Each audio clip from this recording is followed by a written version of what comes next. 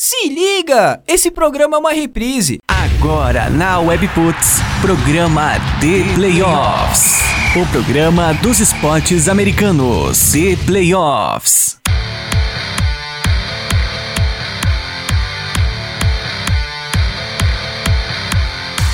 Webputs, uma rádio nada normal. Muito boa noite, o The Playoffs na WP tá de volta e tá no ar. É isso aí, a gente voltou pra encher o saco de vocês nas noites de terça aqui da WP. Picles WP sou eu, tô aqui no comando dos botões da nave nada normal, como em todos os programas ao vivo que a gente prepara e transmite aqui pra vocês com o maior amor e carinho. Claro, né, com certeza pra deixar vocês por dentro de tudo que rola nesse mundo doidão, né? Agora o assunto, a pauta, o negócio aqui é NFL, que tá começando já agora em setembro. Setembro começou, setembro traz a NFL e a gente tá de bituca, a gente tá de olho trazendo todos os lances, os detalhes, as análises, os comentários e claro, os pitacos de vocês aí desse lado, né, das internets. Pode participar, pode não, deve participar pelos canais interativos do programa, né? Sempre à disposição de vocês, hashtag ThePlayoffs na WP, né, a hashtag lá do nosso Twitter, ou também mandando mensagem pro 11 98383 0080. Esse é o número do WhatsApp do The Playoffs. Aí faz o seguinte, manda uma mensagem pros caras, diz assim: eu quero entrar em um dos dois grupos de NFL de vocês. Aí a galera que administra aí o WhatsApp do The Playoffs faz a mão, te coloca no grupo e tu tem aí acesso ilimitado às conversas, notícias, informações e zoeiras também dos grupos que não param. O Ricardo vai dar mais detalhes desses grupos, né, desses de NFL e dos outros esportes americanos. Todos têm grupos, espaço pra todo mundo.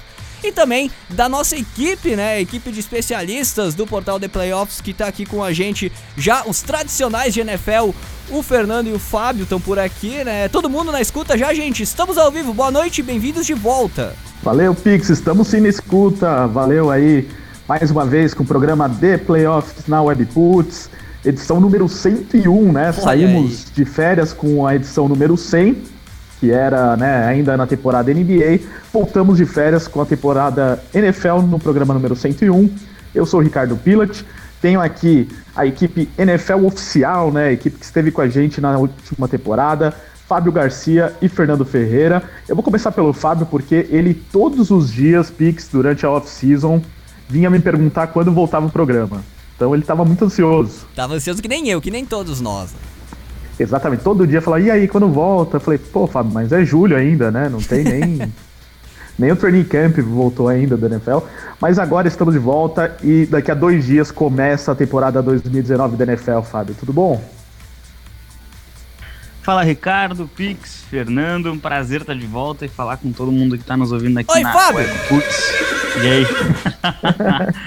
Certos hábitos não mudam, né? Infelizmente. Jamais.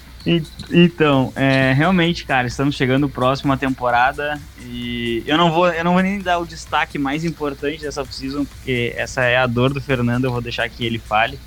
Mas estamos nos aproximando aí da 100ª temporada e acho que ela já abre com um dos melhores jogos que a gente poderia esperar, né? Chicago Bears e Green Bay Packers. Exatamente, vai ser nosso primeiro assunto, mas antes eu tenho que apresentar o Fernando Ferreira, nosso membro da equipe do The Playoffs, torcedor do Indianapolis Colts, e que também acredito que está muito ansioso aí para começar a temporada, né, Fernando? Pois é, primeiramente, boa noite, Ricardo, boa noite, Fábio, boa noite, Pix. Boa noite aos nossos ouvintes da WP, sempre um prazer estar de volta aí, vocês terão que aturar nossas belas vozes pelos próximos meses, mas sempre um prazer estar aqui com os senhores debatendo NFL.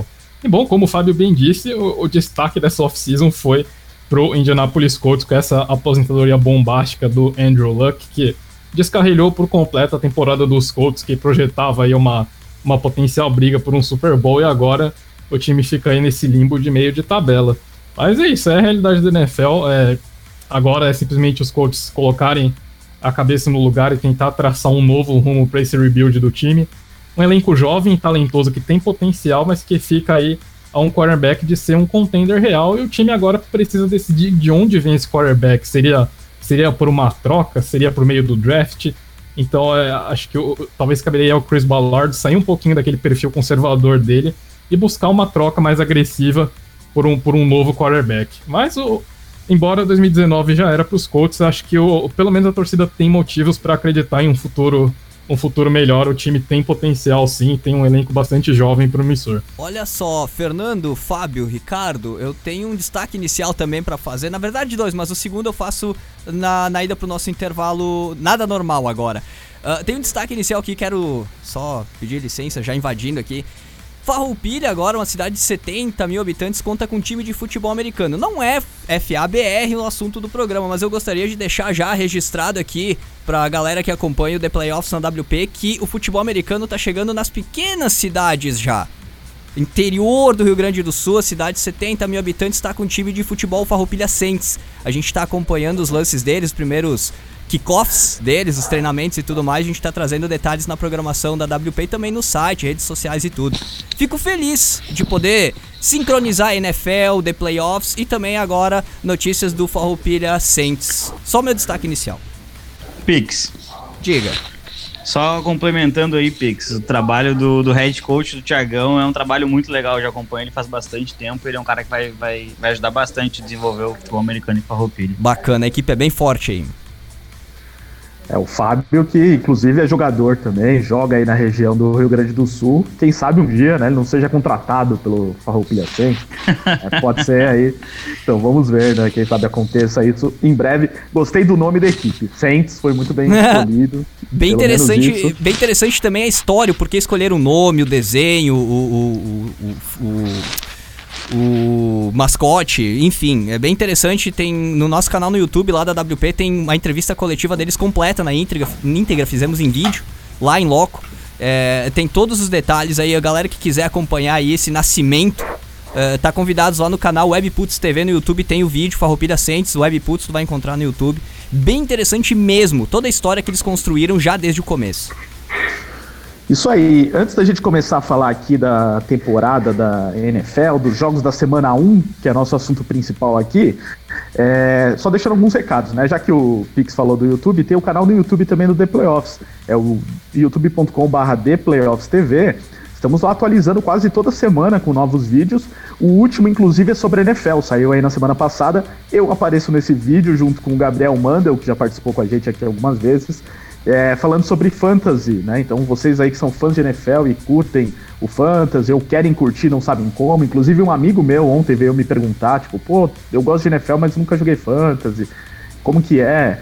E então esse vídeo vai ajudar bastante, fica essa dica aí. Dicas de Fantasy Futebol, tudo que você precisa saber sobre o Fantasy da NFL.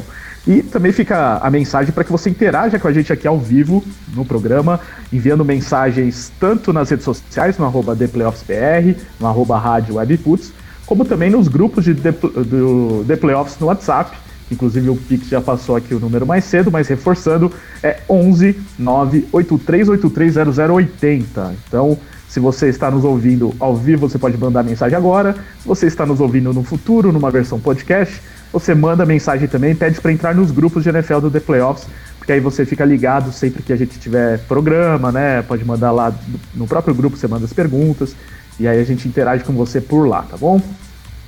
E vamos então ao debate, falar da semana 1 da NFL. Como já adiantamos, Chicago Bears e Green Bay Packers é o primeiro jogo da temporada, na quinta-feira. Depois de muitos anos, né, a NFL vai mudar esse esquema de jogo da quinta-feira, que normalmente trazia o campeão, né, o atual campeão da NFL jogando na quinta. Dessa vez escolheram um jogo que é o grande clássico da NFL para comemorar os 100 anos da liga.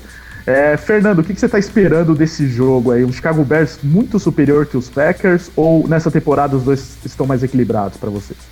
Pois é, Ricardo, os Bears têm o grande problema que foi a saída do Vic Fangio, que assumiu como novo head coach do Denver Broncos, né? Então perde aí o cérebro por trás daquela defesa absolutamente dominante da última temporada, mas ao mesmo tempo é um time que mantém a base daquela defesa. A principal perda, sofreu algumas perdas, é claro, mas a base está mantida. E do outro lado a gente tem o Green Bay Packers com o Matt LaFleur assumindo como novo head coach, então é aí uma incógnita, como será a cara desse Green Bay Packers, com Aaron Rodgers um pouco mais velho e chegando aí no fim de carreira, então também é um time que começa a pensar no futuro. No momento eu vejo uma leve superioridade dos Bears, sim, é muito por conta do histórico de 2018, mas eu acho que vai ser um confronto mais próximo do que pode parecer no primeiro momento. Eu acho que os Packers vêm conduzindo uma renovação de qualidade. O time tem talento principalmente no ataque, para conseguir oferecer alguma resistência, mas ainda vejo os Bears nesse primeiro momento com um ligeiro favoritismo para levar essa partida. E aí, Fábio, o que você está esperando desse jogo? Eu vou num sentido até um pouco contrário do Fernando. Vamos começar o ano discordando aqui, né? A gente quer isso, quer discussão, quer vocês aí se xingando e tudo mais. Ainda não vou xingar, acho que pelo menos hoje não. Mas assim, eu vejo esse Green Bay Packers como um dos principais times que a gente tem que observar neste início de temporada. Tem um quarterback absolutamente sensacional, a defesa tem um coordenador muito bom, que geralmente não entra nas conversas entre os melhores, mas ele é muito bom, ele sabe organizar um sistema de blitz muito interessante, e eu acho que a defesa ela melhorou bastante, né? Eles conseguiram trazer alguns pass rushers muito interessantes no Zadarius Smith, no Preston Smith. O draft trouxe mais 2 jogadores logo na primeira rodada para o Green Bay Packers, também para a unidade defensiva, né? O Rashan Gary, que na minha opinião foi um reach do time, não precisava ter selecionado ele naquela altura. E o Savage, que é um safety que tem sido muito elogiado, e eu acredito que pode sim chegar e já fazer um barulho na liga. O ataque tende a mudar bastante, né? Agora a ideia é correr sim com a bola, é usar o Aaron Jones e tentar estabelecer um jogo terrestre para abrir mais espaços e facilitar mais a vida do Aaron Rodgers. Eu não sou o maior fã do LaFleur, acho que ele deixou de utilizar bem potenciais em Tennessee, mas de repente em Green Bay, com o comando total do time, ele pode fazer um trabalho interessante. O Bears, ele, como o Fernando falou, ele mantém a base e ele vai para um segundo ano no mesmo sistema, que é sempre uma esperança de evolução, principalmente com um quarterback mais novato como é o Trubisky. Eu vou apostar no Chicago Bears perdendo esse jogo, dentro do Soldier Field, abrindo a temporada. Exatamente. Acho que ele vem uma vitória por pouco do Green Bay Packers, e já mandando um recado para a liga de que o Packers está de volta. Aí sim, hein? Ó, tá já com palpite ousado. Antes da gente também seguir um pouco essa linha de palpite com o Fernando, queria que vocês falassem sobre os Bears no sentido da questão do quarterback, né, do Trubisky. Se essa temporada aí pode ser assim, um divisor de águas em relação ao que se espera dele, se vocês acreditam que ele pode, né, se tornar o quarterback que os Bears precisam, um jogador que vai liderar a franquia a buscar um título, ou se pode acontecer o contrário, pode ser um ano definitivo para os Bears perceberem que talvez ele não é o cara que eles precisam, pelo que vocês viram nas últimas temporadas. O que esperar do Trubisky? Bom, eu sempre fui um grande defensor do Mitch Trubisky, acho que muito dessas dores de crescimento que ele apresenta, porque a gente esquece que o Trubisky atuou em incríveis 13 jogos no college football, então ele tem quase o dobro de jogos como titular na NFL comparado ao college football, e isso em apenas uma temporada e meia. Então é um quarterback que ainda está se desenvolvendo, acho que ainda tem bastante espaço para crescer, principalmente com o Matt Nagy sendo o head coach. Eu acho que ele tem um potencial sim para dar esse step up no terceiro ano dele. Eu acho que o Trubisky tem sim espaço para crescer, para começar a se destacar como quarterback, que foi a segunda escolha geral. Eu acho que a gente já viu um pouquinho dessa evolução do Trubisky no ano passado, e ele tem tudo para continuar esse crescimento nesse ano. Tem um corpo de recebedores que foi mantido, e ele tem alguns alvos bastante interessantes. Teve a adição do David Montgomery pelo draft, que era um dos melhores running backs da classe, e ele pode sim fazer algum barulho e complementar muito bem o Tarik Cohen. Então acho que os Bears têm as ferramentas necessárias para ajudar o Trubisky a crescer ainda mais nesse terceiro ano, e eu acho que o Trubisky tem sim potencial para silenciar os críticos.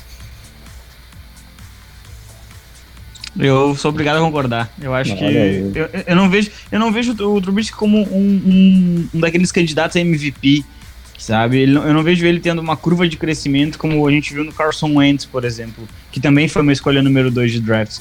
Mas é bem como o Fernando falou, ele tem armas muito boas e disponíveis para que ele possa desenvolver um ano bem interessante no comando ofensivo dos Bears.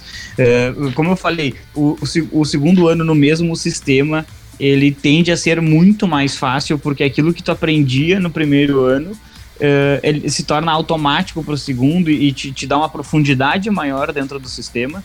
Então eu acredito que ele vai ter um ano bom sim. E mesmo que ele não tenha um ano bom, eu acho que os Bears ainda não desistiriam dele. Ele é muito jovem, ele já demonstrou alguns flashes interessantes na liga, então acho que não seria ainda o momento para desistir de um quarterback que selecionou tão alto. E os Packers têm uma outra situação, né? Tem um quarterback totalmente consolidado, né? Para muitos o melhor da NFL, e agora com um técnico novo.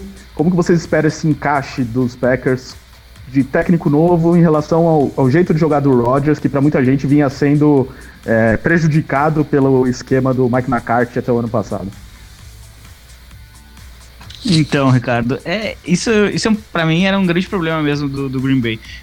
A impressão que a gente tinha nos jogos é que a estratégia ofensiva do Green Bay era toca para o Rodgers faz o que tiver que fazer. Né? Não tinha, era difícil você ver um sistema de jogo bem estabelecido e funcionando, e então acredito que vai ter uma organização ofensiva muito maior e vão tentar utilizar as qualidades que essa linha ofensiva, que é muito boa, ela oferece para essa unidade.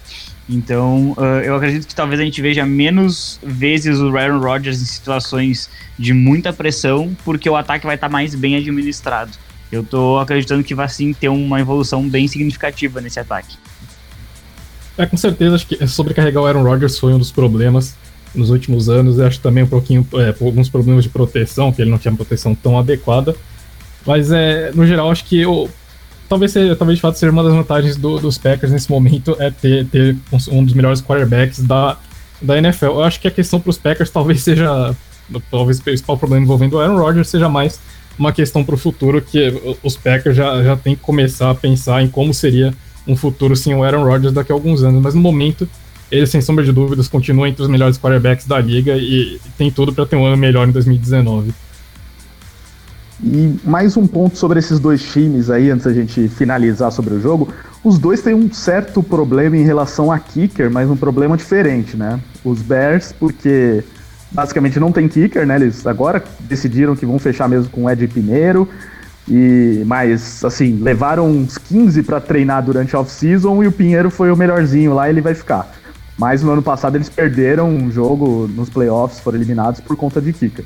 E os Packers, que sempre tiveram o Mason Crosby como um cara de segurança, ele foi muito mal na temporada passada, então pode ser algo que durante a temporada pode pesar de novo para os Packers. Vocês veem uma importância grande nessa questão de kicker para essas duas equipes, ou é um fator que eu tô levando muito a sério aqui? Olha, acho que por toda a cobertura que essa comédia de erros na situação dos Kickers de Chicago teve, isso inevitavelmente vai ter um peso enorme na temporada, até porque a pressão sobre o Ed Pinheiro, por conta de toda essa cobertura que houve ao redor da situação, eu acho que o Ed Pinheiro vai entrar com muita pressão, até porque a temporada passada dos Bears terminou por conta de um field goal errado. Então, isso com certeza acho que pesa bastante pro lado dos Bears. E como você falou, Ricardo, o Mason Crosby teve um ano bem abaixo da média dele no ano passado. A gente não sabe se já é sinal da idade ou se foi simplesmente um ponto ali fora da curva, mas também é uma questão sim para ficar de olho. E kickers influenciam em resultados dos jogos, e a torcida dos Bears acho que melhor do que qualquer uma pode atestar nesse sentido. Mas acho que a nota triste é que os Bears não fecharam com o Chris Blewett, que daria muitas manchetes curiosas em caso de erros, né? A questão do kicker é uma questão extremamente importante que às vezes a gente acaba negligenciando quando vai fazer uma análise, né? Eu torço muito para de repente o Cairo Santos cair numa dessas equipes, porque seria muito interessante ter um brasileiro disputando playoffs e com uma chance real de chegar num Super Bowl. Mas hoje essa situação ela é muito mais confortável de Green Bay do que de Chicago, né? Até porque agora Chicago tem essa nuvem negra sobre a posição de kicker, né? Tem esse medo de que alguma coisa dê errado, e isso coloca uma pressão extra que com certeza vai prejudicar o próprio jogador que estiver ali, qualquer um deles. Então acredito que vai depender de um jogo muito importante que seja vencido através de um field goal para que as coisas comecem a andar naturalmente nos special teams de Chicago. Bom, e para fechar sobre o jogo, o Fábio já disse que os Packers vão vencer, mesmo em Chicago, um palpite bem ousado. E você, Fernando, tá nessa linha ousada aí do Fábio também, ou vai no palpite mais conservador do jogo em Chicago? Não, esse aqui eu vou ser um pouquinho mais conservador, eu mantenho que os Bears levam, até por ser um começo de trabalho lá em Green Bay, então acho que talvez ainda tenha alguns ajustes ali de última hora para serem feitos, então acho que os Bears levam uma pequena vantagem. Eu também aposto nos Bears para esse jogo, ainda mais porque o jogo é em Chicago, né? E os Bears, na minha opinião, são um time melhor mesmo. Mas tudo pode acontecer porque é um grande clássico aí da NFL e estamos ansiosos para o kickoff da NFL entre Packers e Bears. Aí a gente segue então agora para falar dos Patriots, que, né, normalmente jogam muito de quinta-feira, né, na NFL na primeira rodada, né? Porque eles ganham todo ano quase. Então, estão sempre jogando na quinta. Dessa vez, mesmo ganhando, eles vão jogar no domingo. Um jogo contra os Steelers, que nos últimos anos era sempre o jogo mais esperado da AFC, né? O jogo entre Patriots e Steelers, pelo menos nos últimos 5, 6 anos. Esse ano ele não é tão esperado assim, porque os Steelers se enfraqueceram um pouco. Mas ainda tem uma base forte e vai enfrentar o Patriots, que é o atual campeão. Fábio, para você... Esse jogo aí é um jogo com favoritismo claro dos Patriots ou não é bem assim? Eu acho que não é bem assim, Ricardo. Por que eu coloco dessa maneira? Se a gente estivesse falando desse mesmo jogo, com esses mesmos elencos, a partir da semana 6 ou 7, era uma vitória certa de New England para mim. Mas é que o New England Patriots ele costuma começar uma temporada perdendo jogos que ele não vai perder no final da temporada e nem nos playoffs, né? Ele ainda é o time a ser batido na AFC, a gente já tá falando isso desde a prévia da semana 1, tá? Já vou deixar bem claro, pra mim ele tá acima de Mahomes. New England é o time a ser batido, mas no início da temporada a gente já viu o New England perdendo até mesmo em casa jogos para times que eram piores nos últimos anos, para Carolina Panthers, quase perdeu para o Houston Texans. Então acredito que sim, que os Patriots eles podem enfrentar bastante dificuldade nesse jogo de abertura de temporada, mesmo com o enfraquecimento dos Steelers. Eu acho que tem muito disso que o Fábio falou, é verdade. O começo de temporada dos Patriots normalmente é um pouquinho mais tumultuado do que quando o time começa de fato a engrenar. Mas por outro lado, a gente tem um Pittsburgh Steelers que também tem um certo ali, um ponto de interrogação. Por um lado, é um time que acredito resolveu aqueles muitos problemas de vestiário que marcaram toda a temporada de 2018 da equipe, mas por outro lado é um time que vai ter uma cara nova sem o Antonio Brown, e vai ser interessante então ver como que o Juju Smith-Schuster se sai sendo de fato o wide receiver número 1 do time, se o James Washington vai conseguir aparecer para complementar bem o Juju Smith-Schuster, e também tem os problemas de defesa do time, a gente tem que ver como que essa defesa vai se virar. E por outro lado, os Patriots, a gente não pode deixar de falar da saída do Gronkowski e de um time que tem uma situação de tight end ainda não muito clara, visto que o Benjamin Watson não vai estrear agora, né, está suspenso. Então os Patriots também terão alguns probleminhas aí para lidar nesse começo. Mas por outro lado, eu acho que no geral, mesmo levando em conta essas dificuldades que os Patriots apresentam no começo da temporada, ainda é um confronto que eu vejo com um certo favoritismo para os Patriots, até por conta do histórico. A gente sempre tem uma grande expectativa em torno desse duelo, mas em geral quase sempre o resultado é uma vitória dos Patriots. Ô, Fernando, você falou aí que precisamos ver, né, como vai ser o Juju Smith-Schuster como o principal wide receiver, o Conner como o principal running back para valer, né, porque na temporada passada sempre ficava aquela sombra. O que você acha que vai ser desses dois? Dá para confiar que eles assumam essa função e deixem o time no mesmo nível daqueles melhores momentos de Brown e Bell juntos? Bom, vamos ver. Eu acho que talvez o Smith-Schuster tenha um pouquinho mais de dificuldade, porque agora ele passa a ser o alvo principal das defesas e a gente não sabe como que o James Washington vai conseguir complementá-lo como segundo wide receiver. Agora, o James Conner, nós vimos que ele consegue sim carregar um load mais pesado, ele consegue ser um running back mais confiável, running back aquele estilo workhorse que os Steelers gostam. Então, acho que e de fato, acho que qualquer running back que você coloca nesse sistema funciona. A gente viu que o Jalen Samuels, quando ele teve que substituir o James Conner no ano passado, ele entrou muito bem, ele conseguiu produzir bem, porque o time dos Steelers tem um sistema que favorece a utilização de running backs. Então, para o Conner, já estando nesse papel há um ano, eu acho que vai ser uma transição mais tranquila para ele. Talvez o Smith-Schuster tenha um pouquinho ali de dificuldades no começo, tendo que lidar com maior atenção das defesas, mas a gente sabe que ele tem talento de sobra, então também acredito que ele deva ter uma transição relativamente tranquila. Ô, Fábio, e falando essa questão do ataque, ainda a gente precisa lembrar que o Big Ben, que para todo ano fica aquela especulação se ele vem ou não, ele assinou uma extensão de contrato aí durante a off-season e ele se tornou um dos quarterbacks mais bem pagos da NFL. Você acha que Pittsburgh acertou nessa decisão? Não acho. Não, valeu, obrigado pela resposta. Eu acho que você tem que concentrar o seu investimento naquilo que pode lhe render bastante hoje, mas também a longo prazo. E o Big Ben já não é mais uma resposta, né? Muita gente, inclusive, nos últimos anos, coloca o Big Ben muito mais como um produto do que como uma causa, né? Dizendo que pelo fato dele contar com jogadores tão talentosos e uma linha ofensiva tão bem treinada, que ele conseguia produzir de alguma maneira. E aí jogos como aquele contra Jacksonville, que ele lançou 5 interceptações, acabam depondo contra esse jogador. Eu não acho que o Big Ben tenha hoje motivos para ser um dos mais bem pagos. Eu entendo que ele tem uma história, que ele é a cara da franquia há muitos anos, que ele já ganhou o Super Bowl, mas eu acho que hoje você renovar e transformar ele num dos mais bem pagos é um erro. Eu não sei até quanto, né, ele como o gênio dele, a forma como ele lida com os companheiros também criou esse clima ruim nos Steelers, né, porque né, os jogadores saem falando mal dele e tal, mas no fim das contas parece que ele é meio que o dono dos Steelers, né, então ele faz o que bem entende, quer renovação de contrato, ele consegue, e não sei o quanto isso também é prejudicial, né, Fernando? Bom ponto, Ricardo. A gente viu, não só acho que os exemplos mais claros do Antonio Brown e do Le'Veon Bell, mas a gente viu outras, digamos, declarações questionáveis do Big Ben, quando ele queimou o James Washington uma vez, quando ele questionou a seleção do Mason Rudolph no draft. Então também é uma coisa pra gente ficar de olho. Acho que a temporada de 2018 dos Steelers foi marcada por problemas extra-campo, por questões mal resolvidas dentro do vestiário, e o Big Ben foi sim um denominador comum em alguns desses problemas. Também é outra coisa a se ficar de olho, e como o Fábio ressaltou também, o Big Ben não é mais o futuro dos Steelers.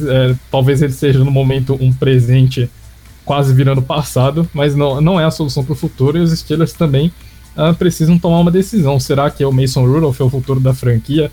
Será que é hora de pensar em outro quarterback, continuar o desenvolvimento do Rudolph?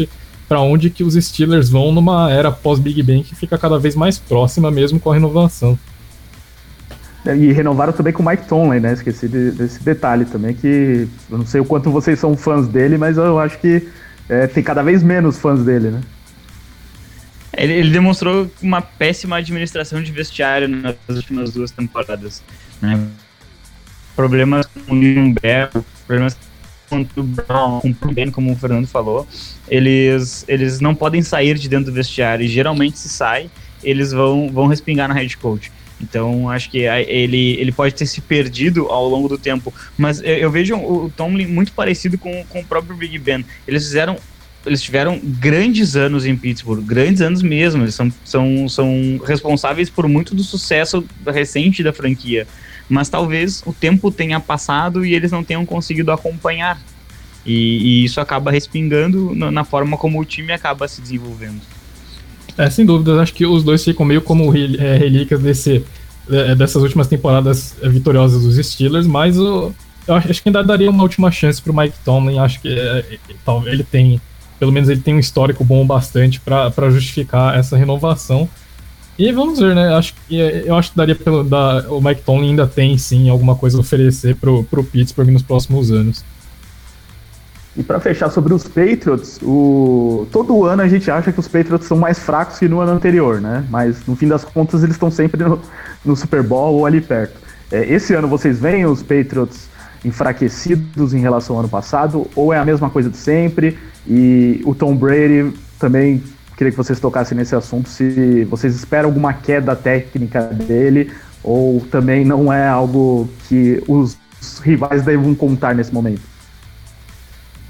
Eu não vou ser irresponsável de dizer que o Tom Brady tem uma técnica. Isso é muito difícil de acontecer. Ele realmente não consegue lançar 10, 15 bolas de 30, 40 jardas mais. Ele realmente não consegue fazer isso, porque o corpo dele não permite. Mas ele conduz um drive ofensivo, eu acho que como pouquíssimos quarterbacks que a gente vai ter a chance de ver, né? Então, assim, eu acho que o Tom Brady ele começa mais uma temporada como o líder o líder a ser batido, e eu acho isso é uma coisa que tem que ser esse é o pensamento principalmente para as franquias da AFC. Enquanto não derrubar Tom Brady e os Patriots, você não vai ter chance nenhuma, né? E eu não vejo os Patriots pior que o ano passado. Um dos meus jogadores favoritos do draft, inclusive, saiu na 3ª rodada para New England, que é o Chase Winovich. Acho que ele pode ser um excelente pass rush. Ele chegou no grupo final e, se eu não me engano, ele está listado entre os starters do time.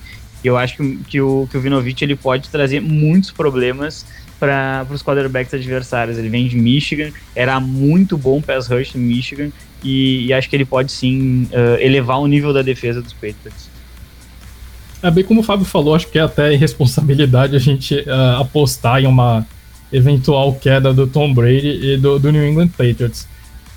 A saída do Gronkowski pesa com certeza, embora os Patriots contassem com o Gronkowski ocasionalmente por conta das lesões dele, então não era um jogador que estava sempre ali, mas de qualquer forma é uma falta que os Patriots sentem, até porque eventualmente uma bola decisiva como foi no Super Bowl ali, o Gronkowski poderia aparecer e a gente sabia que ele tinha talento de sobra para resolver o lance em uma jogada.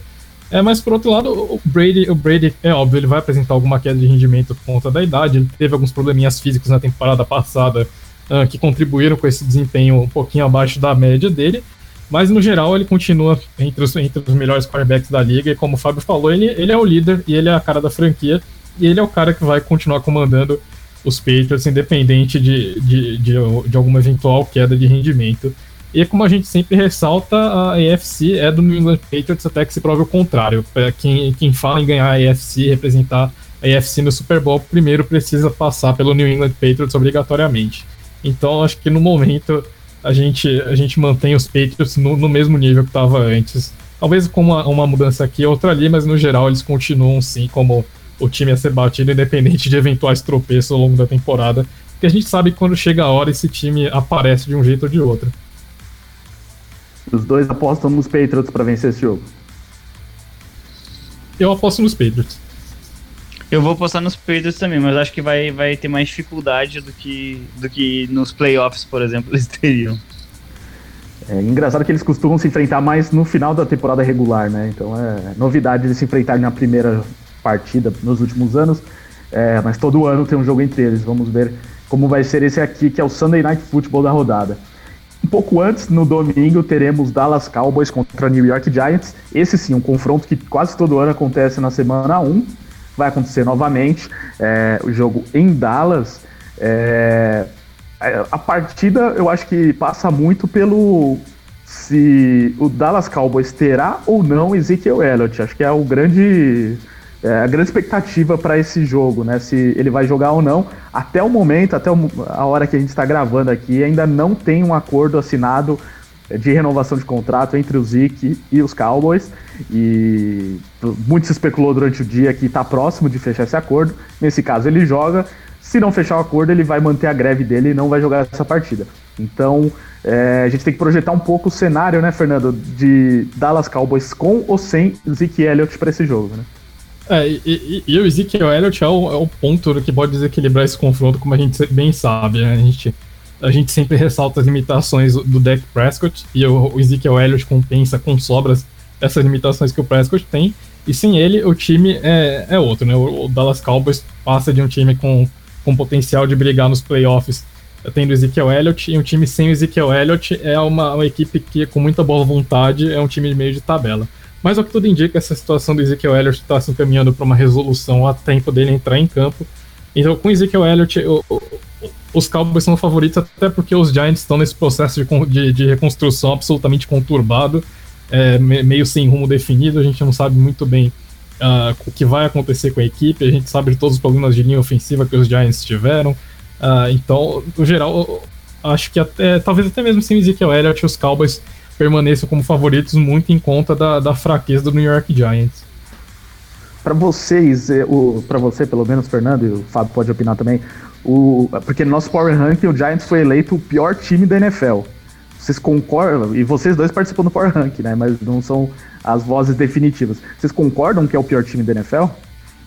Talvez brigando com o Miami Dolphins agora que assumiu o modo tank de uma vez por todas, né? Mas sem sombra de dúvidas, os Giants estão ali na discussão de pior time da NFL. Eu concordo. Acho que Giants, Dolphins, com essa troca agora, que mandaram o offensive tackle embora, e talvez até os Bengals, mas esses dois, com certeza, Giants e Dolphins, eles parecem estar bem abaixo dos demais.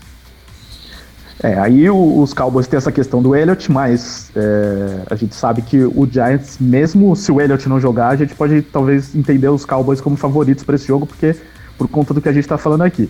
E os Giants parece que estão nessa temporada mais para tentar descobrir o que vão fazer com a posição de quarterback do que qualquer outra coisa, né? Então, se o Eli Manning vai jogar de novo a temporada inteira, se o Daniel Jones vai jogar tudo que jogou na pré-temporada e vai ganhar o lugar do Eli Manning durante a temporada e vai virar o franchise quarterback da franquia. Então, acho que não tem nenhuma expectativa em relação a vencer jogos nessa temporada, mas sim de definir, né, Fábio, o que vai ser feito nessa posição de quarterback. Eu acho que sim, e acho que é uma maldade fazer isso, pra ser bem sincero. Porque hoje quem é o melhor recebedor do New York Giants? O Golden Tate, talvez? Que não joga os 4 primeiros jogos. Tem o Stellan Shepard também, né? Tem o Shepard, tem o Ingram, né? Evan Ingram. E eu não sei. Tem até bons nomes no ataque, assim, não grandes nomes, mas também, como a linha ofensiva é muito fraca, né? Acaba prejudicando qualquer jogador, inclusive os quarterbacks mais ainda, né? Aí, logo na semana 1, você ainda enfrenta Jalen Smith e o Van Der Esch. Ou seja, você vai enfrentar e o Lawrence também, de contrato renovado. Ou seja, você vai enfrentar uma defesa que pressiona bastante o quarterback. Você não tem proteção para isso. É quase dá pena, né? Na dúvida, joga a bola pro Saquon Barkley e torce para ele resolver. Mas qualquer avaliação que se faça hoje do ataque dos Giants, pra mim, ela é bastante injusta, ou ela tem que ser muito bem feita para que tu não seja maldoso com o quarterback, porque ele não tem armas para jogar. É diferente do que a gente falava agora do Chicago Bears, que o Trubisky tem realmente armas para desenvolver o jogo dele. Os Giants, eles estão numa reconstrução total, e isso tem um preço, né? E o preço a ser pago é perder muitos jogos este ano. Eu concordo com o Fábio um pouquinho além. Eu sou radicalmente contra essa coisa de colocar quarterback novato na fogueira, ainda mais uma sexta escolha geral, como foi o Daniel Jones. É um investimento muito alto para arriscar. Você coloca em risco não só... No melhor dos casos, você coloca em risco o desenvolvimento dele, e no pior dos casos, você arrisca uma aposentadoria precoce aos 29 anos em função de lesões. Que foi o que aconteceu até com o Josh Rosen também, não foi? Exato, é um outro caso que eu queria citar. O Josh Rosen dos Cardinals foi uma situação terrível, jogado num time que não tinha linha ofensiva. Pra piorar, o Josh Rosen não tem mobilidade nenhuma, então ele era uma presa ainda mais fácil. Então é arriscadíssimo você colocar um quarterback em primeiro ano numa situação tão ruim quanto essa dos Giants. Pro Daniel Jones seria até melhor passar essa temporada no banco de reservas, e ainda mais contra um pass rush absolutamente brutal como esse dos Cowboys. A chance de dar um problema muito grande aí, até mesmo pro futuro da carreira dele, existe. Então acho que no momento os Giants seriam mais prudentes em continuar com o Eli Manning e deixar o Daniel Jones se desenvolver nos treinos e continuar aquecendo o banco até o time ter uma situação mais confortável para colocá-lo. Pelo menos as declarações do dono da franquia dos Giants nas últimas semanas sempre foi no sentido de esperamos que o Eli Manning jogue a temporada inteira, né? E o próprio Pat Shurmur, que é o técnico, também não quer dar muitos indícios de que vai fazer essa troca, apesar que eu acho que ele tem muita vontade de fazer. Mas vamos ver aí, porque o Daniel Jones foi bem na pré-temporada, então a torcida já se empolga, né? O pessoal em Nova York quer ver o cara jogar logo, né? Então vai ter uma certa pressão para que ele talvez assuma a titularidade, mas realmente seria um pouco precipitado. Vocês acham que o Barkley para essa temporada, por conta de como o time se enfraqueceu em relação aos seus alvos, né? Perdeu o Odell Beckham Jr., por exemplo, não precisa nem citar o quanto isso vai fazer falta pro ataque dos Giants. Ele vai sendo muito mais visado, ele pode ter uma temporada abaixo do que foi a última, ou abaixo do esperado, o que inclusive seria muito ruim para mim, porque eu peguei ele no Fantasy aqui do The Playoff. Eu diria que no Fantasy, Ricardo, acho que seria até uma boa, porque ele deve concentrar toda a produção ofensiva do time. Então, mesmo que os números dele não sejam tão bons, os números pro Fantasy acho que serão muito bons por conta do excesso de carregadas de toques de recepção que ele vai ter. Mas, o problema é o número de porrada que ele vai ter, né? Talvez a carreira dele seja um pouco comprometida esse ano. Com certeza. A gente sabe que running backs se desgastam com uma facilidade muito grande e o Saquon Barkley terá um workload bastante razoável, digamos, nesse ano. A gente precisa citar um caso que a gente viu agora há pouco acontecendo na temporada passada, né? Que é o Todd Gurley. Ele teve um excesso de carregadas no início da temporada e ele chegou nos playoffs e visivelmente ele estava descontado. Inclusive nos playoffs o jogo terrestre dos Rams entrou com o CJ Anderson e a gente não viu o Gurley praticamente no Super Bowl. Então tem que cuidar muito o quanto você acaba carregando um running back, porque daqui a pouco o talento absolutamente gigantesco do Saquon Barkley você perde com o passar dos anos, porque o físico dele não aguenta o número de carregadas que você obrigou ele a fazer. Então acho que os Giants ele tem que ter um planejamento muito inteligente para não desperdiçar um dos maiores talentos que ele conseguiu nos últimos anos. E para fechar sobre o Dallas Cowboys, tudo indica nesse momento, pelo menos que a gente tá gravando aqui, que o Zeke Elliott vai renovar o contrato. Pensando em Elliott no time, a Mari Cooper, o Dak Prescott também renovou o contrato, até vocês podem discutir aí se foi uma renovação meio exagerada também. Na verdade ele não renovou, né? Perdão, ele pediu um valor um pouco alto, né? Ele quer ser o quarterback mais bem pago da NFL. Isso. Ofereceram 30 milhões por ano para ele achou que é pouco. Mas aí vocês podem... Isso, ele quer 40 por ano. Eu também quero, assim, inclusive Pix, se você quiser pagar esse valor pra gente aí, acho que é justo. Lógico. Por mês também pode ser. Bom, mas Cowboys, o único problema mesmo de jogador que tá faltando no time é o Zeke Elliott. Se ele voltar, o time fica completo e com a mesma base do ano passado, com uma defesa super forte. Até onde os Cowboys podem chegar na visão de vocês? Nossa, então, do ponto de vista de temporada dentro de campo, com a renovação do Zeke Elliott, o Dallas é um dos candidatos sim a vencer a Conferência Nacional. Não é o principal candidato, ele não é o time a ser batido, mas ele é um time que você não pode tirar da conversa, na minha opinião, porque tem uma defesa muito forte, que pressiona muito, né? Foi a primeira defesa que conseguiu parar o Drew Brees e o Saints ano passado, e o ataque é muito carregado pelo Zeke, né? Esse ano tem a volta do center titular também, e isso tem um peso gigantesco sobre a linha ofensiva e sobre como o ataque reage. Então acho que dentro de campo, com a renovação, a tendência é essa. Fora de campo, com essa renovação, com os valores que estão falando, tempo de contrato, eu acho que Jerry Jones está jogando o futuro da franquia no lixo.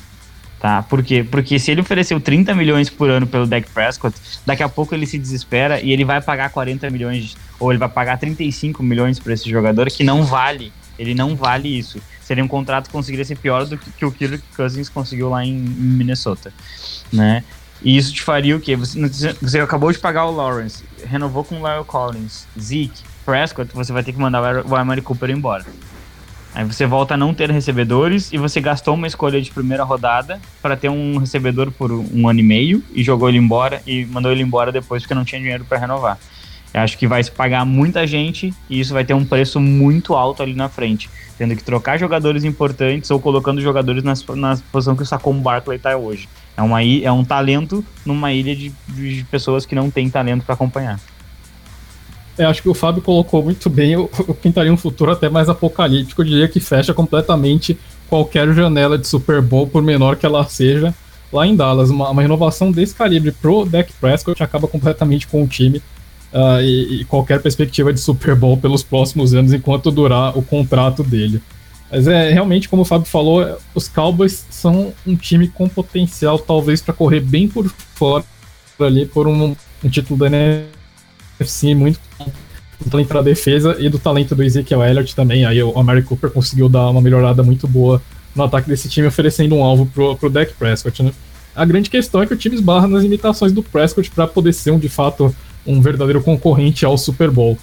E aí realmente os Cowboys estão numa situação complicadíssima. Você arrisca investir tudo isso no Dak Prescott, torce e reza para conseguir um Super Bowl ali um pouco, de repente conseguir um milagre, levar um Super Bowl agora, antes que a janela se feche, ou então você começa a pensar em um futuro com um quarterback mais jovem, porém menos experiente, mais jovem, mais barato, porém menos experiente. Então acho que fora de campo a situação dos Cowboys é bastante dramática e o time tem pouquíssimo tempo aí para decidir como vão ser o presente e o futuro da franquia.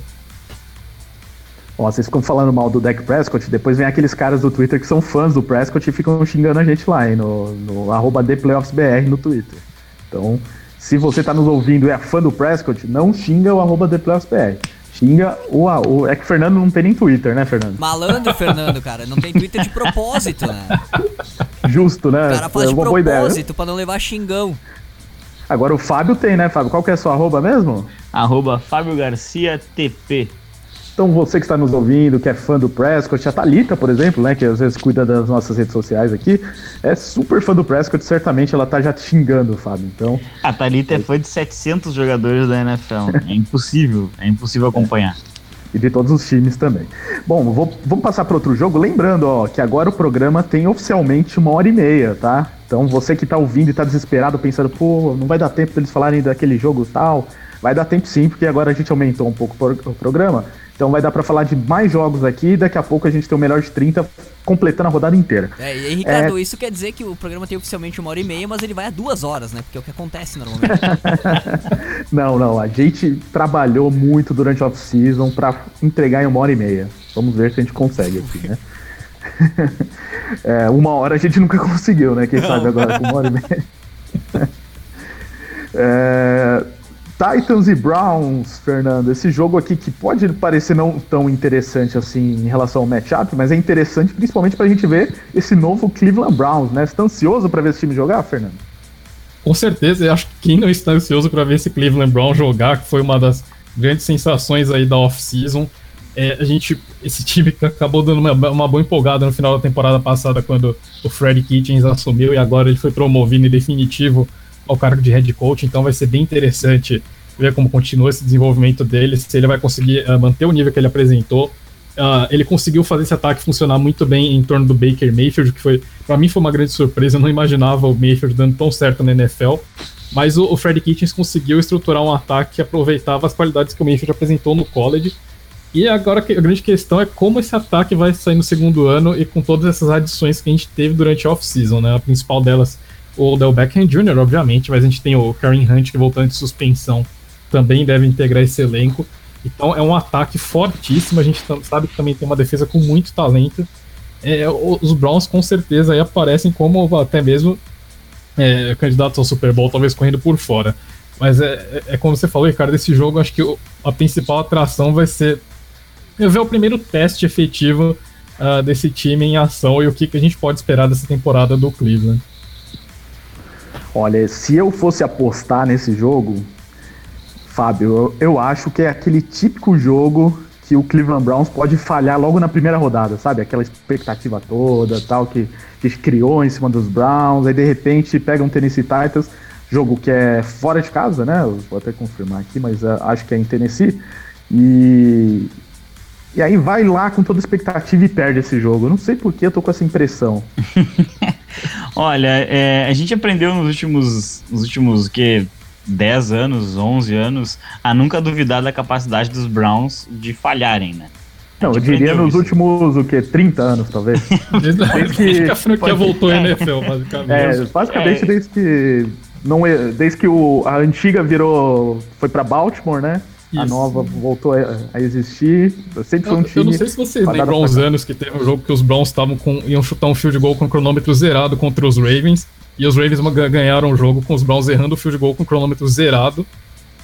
E eu não lembro o que aconteceu, se os Ravens conseguiram retornar. Os Ravens retornaram esse chute para touchdown. Exatamente, com o cronômetro zerado. Esse lance é absolutamente inacreditável. O DNA do time é a derrota, isso de fato pesa. Pesa muito, porque tem até uma sequência, né, Fábio, de tempo que eles não jogam nos playoffs. Então, assim, a gente coloca os Browns, como o Fernando disse, correndo por fora por Super Bowl. E principal favorito na divisão. Mas acho que pesa muito esse histórico de não ter um DNA vencedor nos últimos anos. Sim, exatamente. Eu escrevi a prévia do Cleveland Browns, né, do nosso Power Ranking no The Playoffs, e uma das coisas que eu coloquei ali foi justamente isso, foi a questão de DNA. Será que esse time sabe vencer? Porque não é simplesmente você botar um monte de talento, todo mundo veste o mesmo uniforme, vai pro campo e executa. Às vezes é preciso você saber vencer os jogos. Isso é uma coisa que não se cria do dia pra noite. Então, realmente, esse jogo em Tennessee, ele pode ser muito traiçoeiro, né? Eu não acredito que os Browns vão perder essa partida especificamente, porque acho que o que há no ataque de Tennessee é tão pouco que o time não vai conseguir produzir contra essa defesa que tem bastante talento, na minha opinião. Então, eu tô acreditando numa vitória, mas depois eles enfrentam, e eu acho que esses jogos eles vão realmente a gente pode esperar do Cleveland Browns. Sobre os Titans, Mariota ou Ryan Tannehill, quem que será que vai terminar a temporada como quarterback titular? Eu acho que o Mariota começa como titular, né, pelo que tudo indica.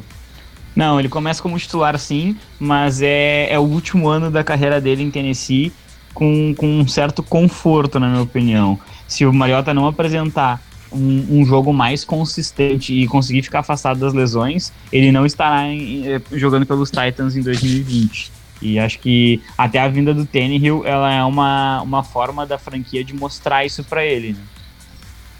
É exatamente como o Fábio falou, eu cheguei a escrever a prévia dos Titans na pré-temporada e acho que um dos pontos, né? A chegada do Tannehill é uma forma dos Titans darem uma cutucada ali no Mariota e mostrar que o time está, assim, disposto a abrir mão dele, né? Eu acho que é um jogador que tem talento, ele demonstrou talento de sobra no college, mas ele lidou com muitas lesões ao longo da carreira aqui na NFL e não conseguiu traduzir esse jogo que ele apresentou no college para o profissional da NFL.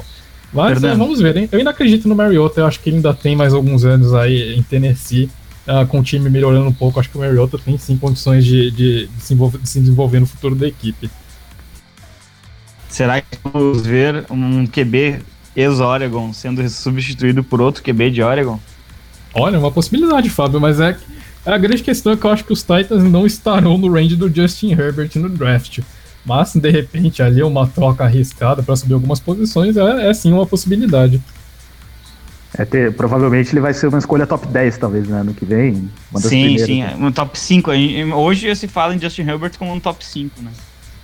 E cada vez eu mais. Eu acho que não seria nenhuma surpresa a gente ver os três principais QBs da classe saindo no top 5. De repente, dependendo do nível de desespero das equipes ou quem acabar no top 5 do draft, não seria nenhuma surpresa a gente falar no Tagovailoa, no Fromm e no Herbert saindo no top 5. Eu ia falar isso, que cada vez mais a tendência da NFL é quarterback saindo muito rápido, porque o desespero bate nas equipes e a gente viu o Daniel Jones, por exemplo, né, o que os Giants fizeram, né, por ele. Então, não querem deixar eles passar do top 10. O Josh Rosen, outro exemplo, né, também, que foi uma escolha top 10, que hoje está aí já como reserva do Fitzpatrick.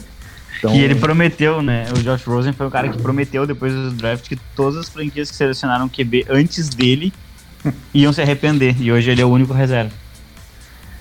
E todos diziam que era o mais pronto, né? Incrível como as coisas mudam na NFL, como é muito diferente, né, o nível do college pro da NFL.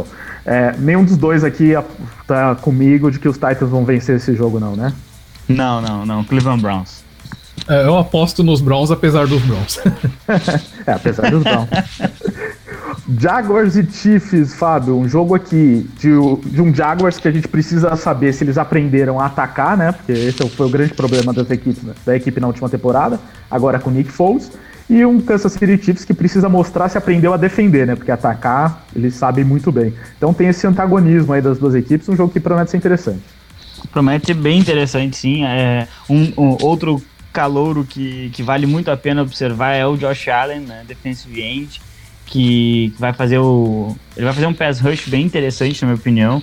E aliás, desculpa interromper, mas que grande draft fez os Jaguars, hein? Na segunda rodada também pegou eu esqueci o nome do jogador, do Taylor, né? Pegou na segunda rodada, um cara que era cotado pra primeira rodada, pegou na segunda.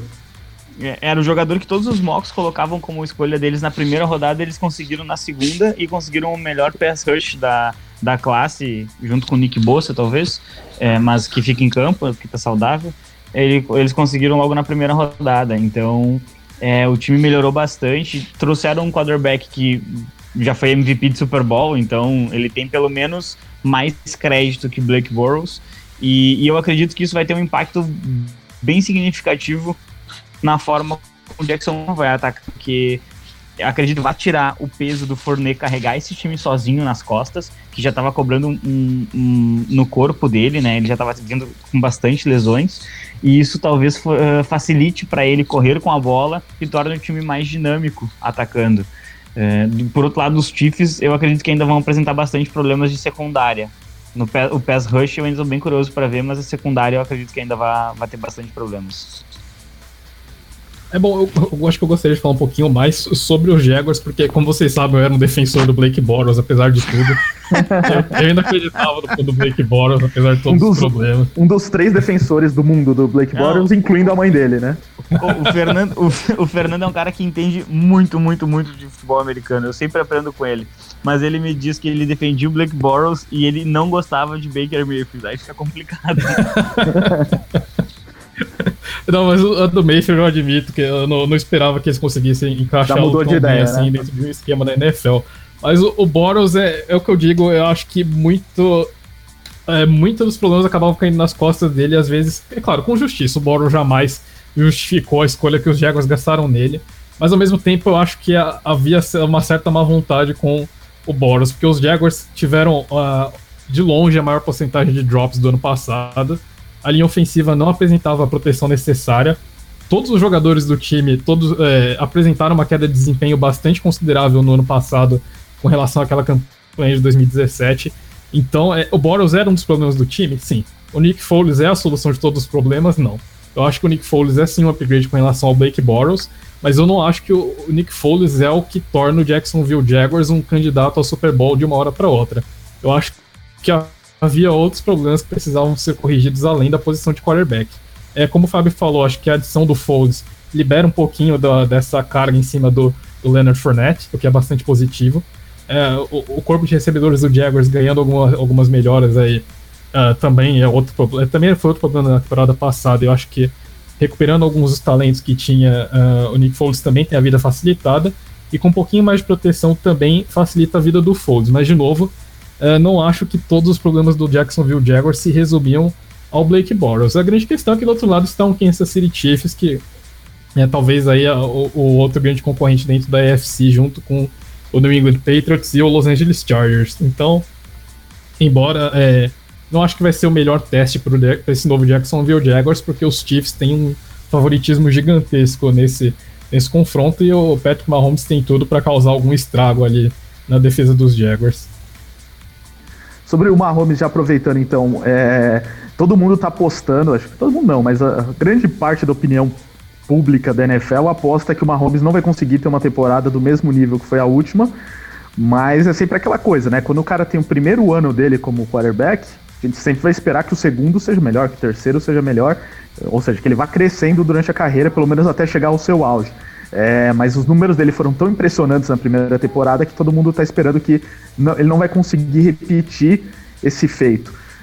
Vocês estão nessa mesma expectativa, e mesmo que ele tenha uma produção um pouquinho menor, ainda dá para pensar nele como um dos grandes nomes como quarterback na próxima temporada? Eu acho que tem duas formas de a gente ver isso, Ricardo. Eu acho que existem quedas e quedas. Uma coisa é a gente falar de uma pequena oscilação, que eu acho que vai acontecer, porque o Mahomes, se ele tiver para onde crescer, eu não imagino onde é que isso vai parar. 60 touchdowns em uma temporada, 70 touchdowns. Então, realmente, eu acho que ele estabeleceu um teto muito alto no ano passado, essa oscilação vai acontecer. Agora, a grande questão é se vai ser uma queda vertiginosa, que eu também acredito que não será o caso. Na mídia, eles gostam muito de falar no sophomore slump, né? Aquela temida queda no segundo ano, porque os times já começam a entender melhor como o jogador atua, já buscam algumas respostas para ele.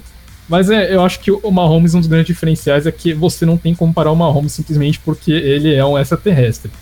Então isso pesa bastante. Eu acho que ele vai apresentar uma ligeira oscilação, talvez fique ali na casa dos 40 passes para touchdown, mas não acho que ele vai ter uma queda a ponto de ficar, por exemplo, em 20 passes para touchdown e 3.500 jardas, por exemplo.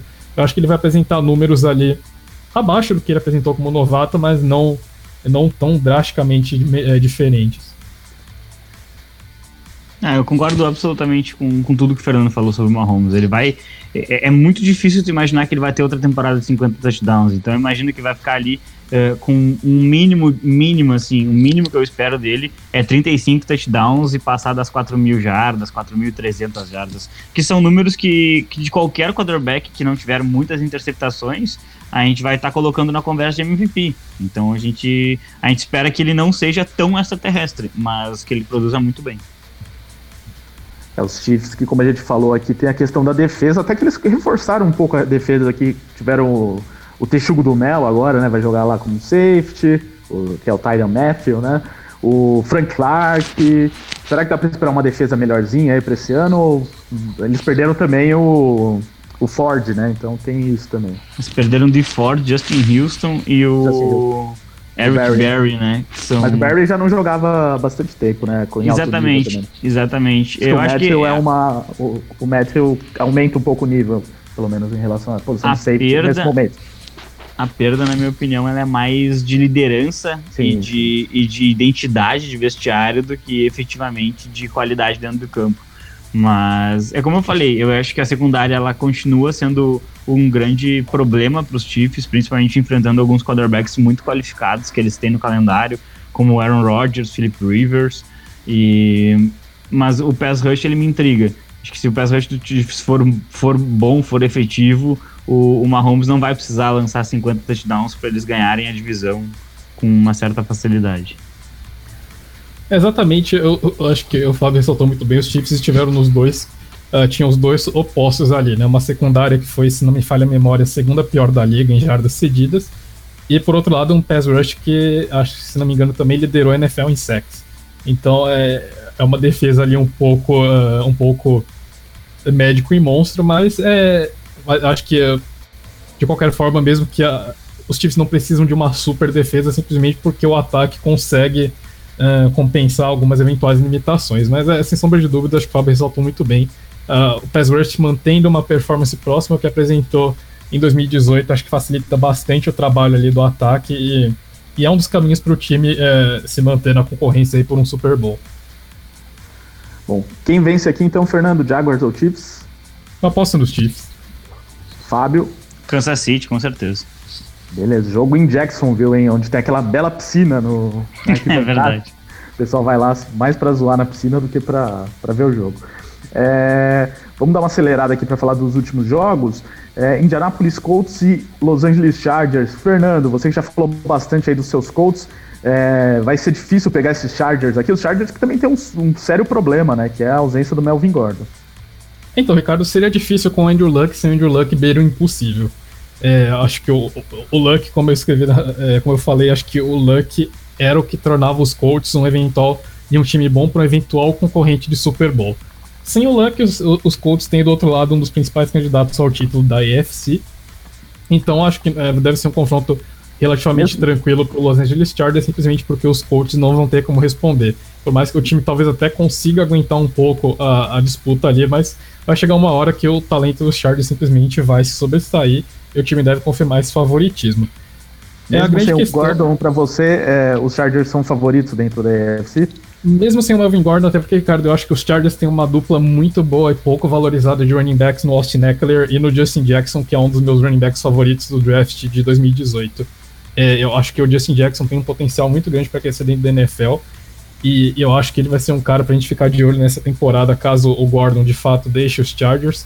Eu acho que os Chargers têm um potencial running back número 1 no Justin Jackson. Eu acho que eles têm sim potencial para manter o nível, mesmo com uma eventual saída do Melvin Gordon. E aí, Fábio, o que você acha disso e desse jogo? Eu vou ter que discordar do Fernando dessa vez. Os Chargers, eles conseguiram... Eles têm uma maldição, né? Eu ainda não consegui dar um bom nome para essa maldição. Eu brinco que eles são os Chargers de papel. É o próprio nome deles, né? Exatamente. Eu brinco até ali no The Playoffs, né? Que são os Chargers de papel, né? Porque sempre começam a ter várias e várias lesões e aí o time começa a ter problemas graves, não consegue repor e aquela expectativa que a gente criou, ela não se confirma. Este ano não é só o Melvin Gordon que tá fora, o left tackle titular do time também tá fora, que é o Russell Wilson. Então assim, é uma linha ofensiva que já não era muito boa e perde quem protege o lado cego do Philip Rivers. né? Além disso, Derwin James, que é um dos meus safeties favoritos na NFL, joga absolutamente demais, teve uma fratura por estresse e a previsão de retorno é em dezembro, ou seja, a não ser que o time esteja na pós-temporada, não vale nem a pena trazer o seu jogador de volta para que ele se exponha a uma nova lesão. E eu acho que os Chargers e os Colts era o duelo que eu mais gostaria de ver nessa primeira semana, e uma semana antes esse duelo virou uma grande decepção, na verdade, dos dois lados. Os Chargers devem ganhar a partida porque eles têm um quarterback, mas eu não consigo ver esses dois times nos playoffs da temporada nesse momento. Bom, os dois apostam então nos Chargers aqui, né? Então, já que falamos do time do Fernando, vamos falar do time do Fábio. Oakland Raiders contra Denver Broncos, que é o time do Pix. Pix, cadê o cavalinho aí, por favor? Pra gente... Bronco? Tá aqui ele, ó. Bronco, isso. O Bronco vem com tudo esse ano, hein, Fábio? Não dá pra você... Ano passado você menosprezou o Denver Broncos, que foi campeão do Super Bowl, né? Não, de forma alguma. Não foi campeão? Não foi. Eu só garanti que o Denver Broncos não iria disputar os playoffs. Eu falei isso não disputou, então. várias e várias vezes. E fui xingado no Twitter, inclusive. Foi. Mas no final eu acabei acertando a minha previsão, né? E para esse jogo, mas agora esse ano o Denver Broncos mais forte e o Oakland Raiders também é mais forte. O Oakland Raiders é mais forte pelo fato de que não tinha como ficar mais fraco, né? O Carr, esse ano ele tem armas para não reclamar. Ele tem Antonio Brown, Tyrell Williams, que é uma das grandes apostas que eu tenho entre os recebedores número 2 da NFL. Gosto dele. O Hunter Renfrow, que é um jogador extremamente carismático que veio de Clemson. A defesa melhorou bastante, mas o time não é um time de Super Bowl, ele não é um time de playoffs ainda. E sim, o Denver Broncos é um time muito interessante para essa temporada. O maior problema dos Broncos, comissão técnica, eles mudaram e trouxeram uma comissão muito melhor, principalmente com um treinador de OL, que é acho que uma das piores unidades, se não for a pior do time. Bradley Chubb, Von Miller, provavelmente o melhor duo para sacar quarterbacks na NFL. E se o Flacco não estragar tudo, eu acho que o Denver Broncos é sim um time de wild card esse ano. O Flacco, em teoria, sempre foi um jogador, pelo menos regular, assim, né? Pragmático bastante para não estragar tudo, que é o que você Exatamente, falou, ele consegue conduzir um time que está conduzindo ele, por mais paradoxal que isso seja. Mas se a defesa vai conduzir esse time, porque a defesa é muito forte. Eu acho que ele pode ser bom também para esse encaixe dos Broncos. E você, Fernando? Eu concordo, acho que o Fábio disse muito bem. O Flacco é aquele quarterback que ele erra pouco, então se o time não entregar também, ele não vai ser o cara que vai fazer a diferença. Mas ele também não é o cara que vai... Ele erra pouco até porque ele tenta pouco, né? Ele não se arrisca tanto, né? Exato, a essência de um game manager, né? O que pra muita gente é ruim, mas em algumas situações é válido, né? Ele soube aproveitar muito bem dessa situação lá em Baltimore, aproveitando uma defesa espetacular e conseguiu, inclusive, ser MVP do Super Bowl dessa forma.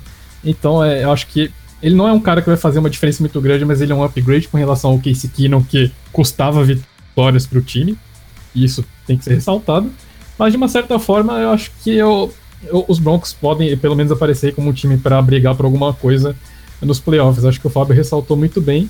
Do outro lado, vai ser interessante ver essa nova cara do Oakland Raiders, né? Acho que o Gruden começa a dar mais a forma que ele pretende dar para esse time. Vai ser interessante ver como que esse time se sai aí com todos esses nomes, esse vestiário explosivo que o time tem também, como que vai ser ao longo da temporada e como que o Gruden vai administrar todo esse vestiário com um potencial enorme de virar um barril de pólvora. Inclusive, né, os Raiders que viraram tema da série, o Hard Knocks, né, e todo mundo clamava por isso durante a off-season e foi o que aconteceu, porque tem realmente nomes muito explosivos e teve a situação do Antonio Brown aí quase se aposentando. Não vai se aposentar, né, vai jogar, né, Fábio? Então, isso daí eu acho que foi mais criação de mídia, porque ele jamais falou em aposentadoria, né? Acho que foi uma criação... Mas o General Manager veio falar, deu entrevista, só se tava todo mundo armado pra falar isso, né?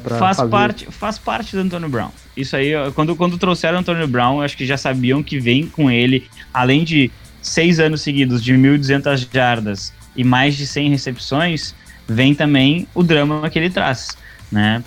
Durante essa off-season, o pessoal só falava, torcedores de Oakland, eles só falavam o seguinte: quando começar a temporada, todo mundo vai esquecer do drama porque vai ter que marcar o Antonio Brown.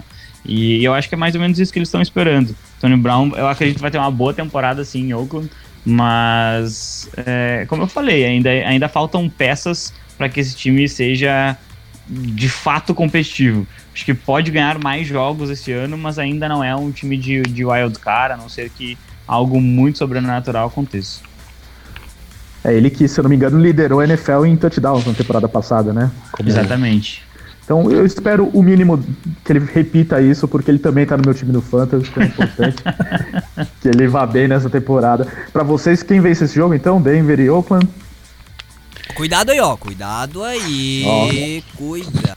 Então, eu vou apostar no Oakland Raiders nesse jogo por ser... Ih, rapaz. Não, eu até vou justificar isso. Pega eu acredito que vai ser, é a última vez que se enfrenta o Denver Broncos, que é uma das duas franquias que os Raiders mais odeiam. Então é a última vez que enfrenta eles no Coliseu. E eu acho que isso tem um peso, é uma nova cara, é o time que já tá virando o time do John Gruden mesmo, como o Fernando falou. E eu tô esperando coisas boas, assim. Eu acho que o ataque de Oakland vai conseguir ter uma disputa interessante com essa defesa. E eu acho que vai vencer. Vai vencer por pouco, mas acredito que vence. Pô, Fábio, tu não encontrou nenhum argumento técnico do Broncos pra jogar? Colocou no... porque o cara vai jogar lá no último. Para, Fábio! Que é isso? Aconteceu no Natal, Pix, lembra? Não vem com essa, é passado. Aconteceu no Natal. E o melhor recebedor dos Raiders era Brandon LaFell. Não, eu vou acreditar. Eu vou acreditar. Inclusive, eu convido a todos a assistir esse jogo mesmo, porque é a chance de ver um time de futebol americano jogar num campo de beisebol. Isso é o mais bizarro. Porque você vai ver lá vai ver o infield do campo lá do Oakland A's, no meio do campo, mas é o último ano que isso vai acontecer, como disse o Fábio, os Raiders vão pra Las Vegas ano que vem, então aí é outra história, né? Outro nível de campo e tudo mais. O Fernando, seu palpite? Eu vou continuar sendo conservador, eu vou com os Broncos nessa, mas eu acho que eu não nego que uma vitória dos Raiders seria interessante até mesmo pro próximo programa da semana que vem. Obrigado, Fernando. Com certeza, né? E vai ser um dia depois do jogo ainda, né? Vai estar bem quente esse assunto. Vamos ver quem vai zoar de quem aqui entre Pix e Fábio.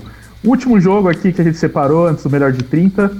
New Orleans Saints, deixei o melhor pro final, é claro, contra o Houston Texans, jogo em Nova Orleans, e os Saints mais uma vez vindo aí como favoritos. Número 1 do nosso Power Ranking, Fernando. Posso empolgar esse ano? Ricardo, acho que tem motivos para manter empolgação, sim. Chegou muito perto de um Super Bowl no ano passado. E acho que há motivos para manter essa empolgação, né? Acho que a saída do Mark Ingram, obviamente, é um ponto negativo.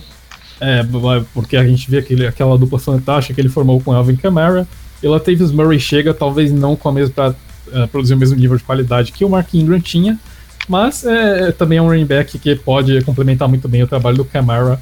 Mas os Saints têm muito talento, a gente sempre ressalta, tem uma defesa fortíssima, tem um ataque então espetacular, com uma das melhores mentes ofensivas da história da NFL.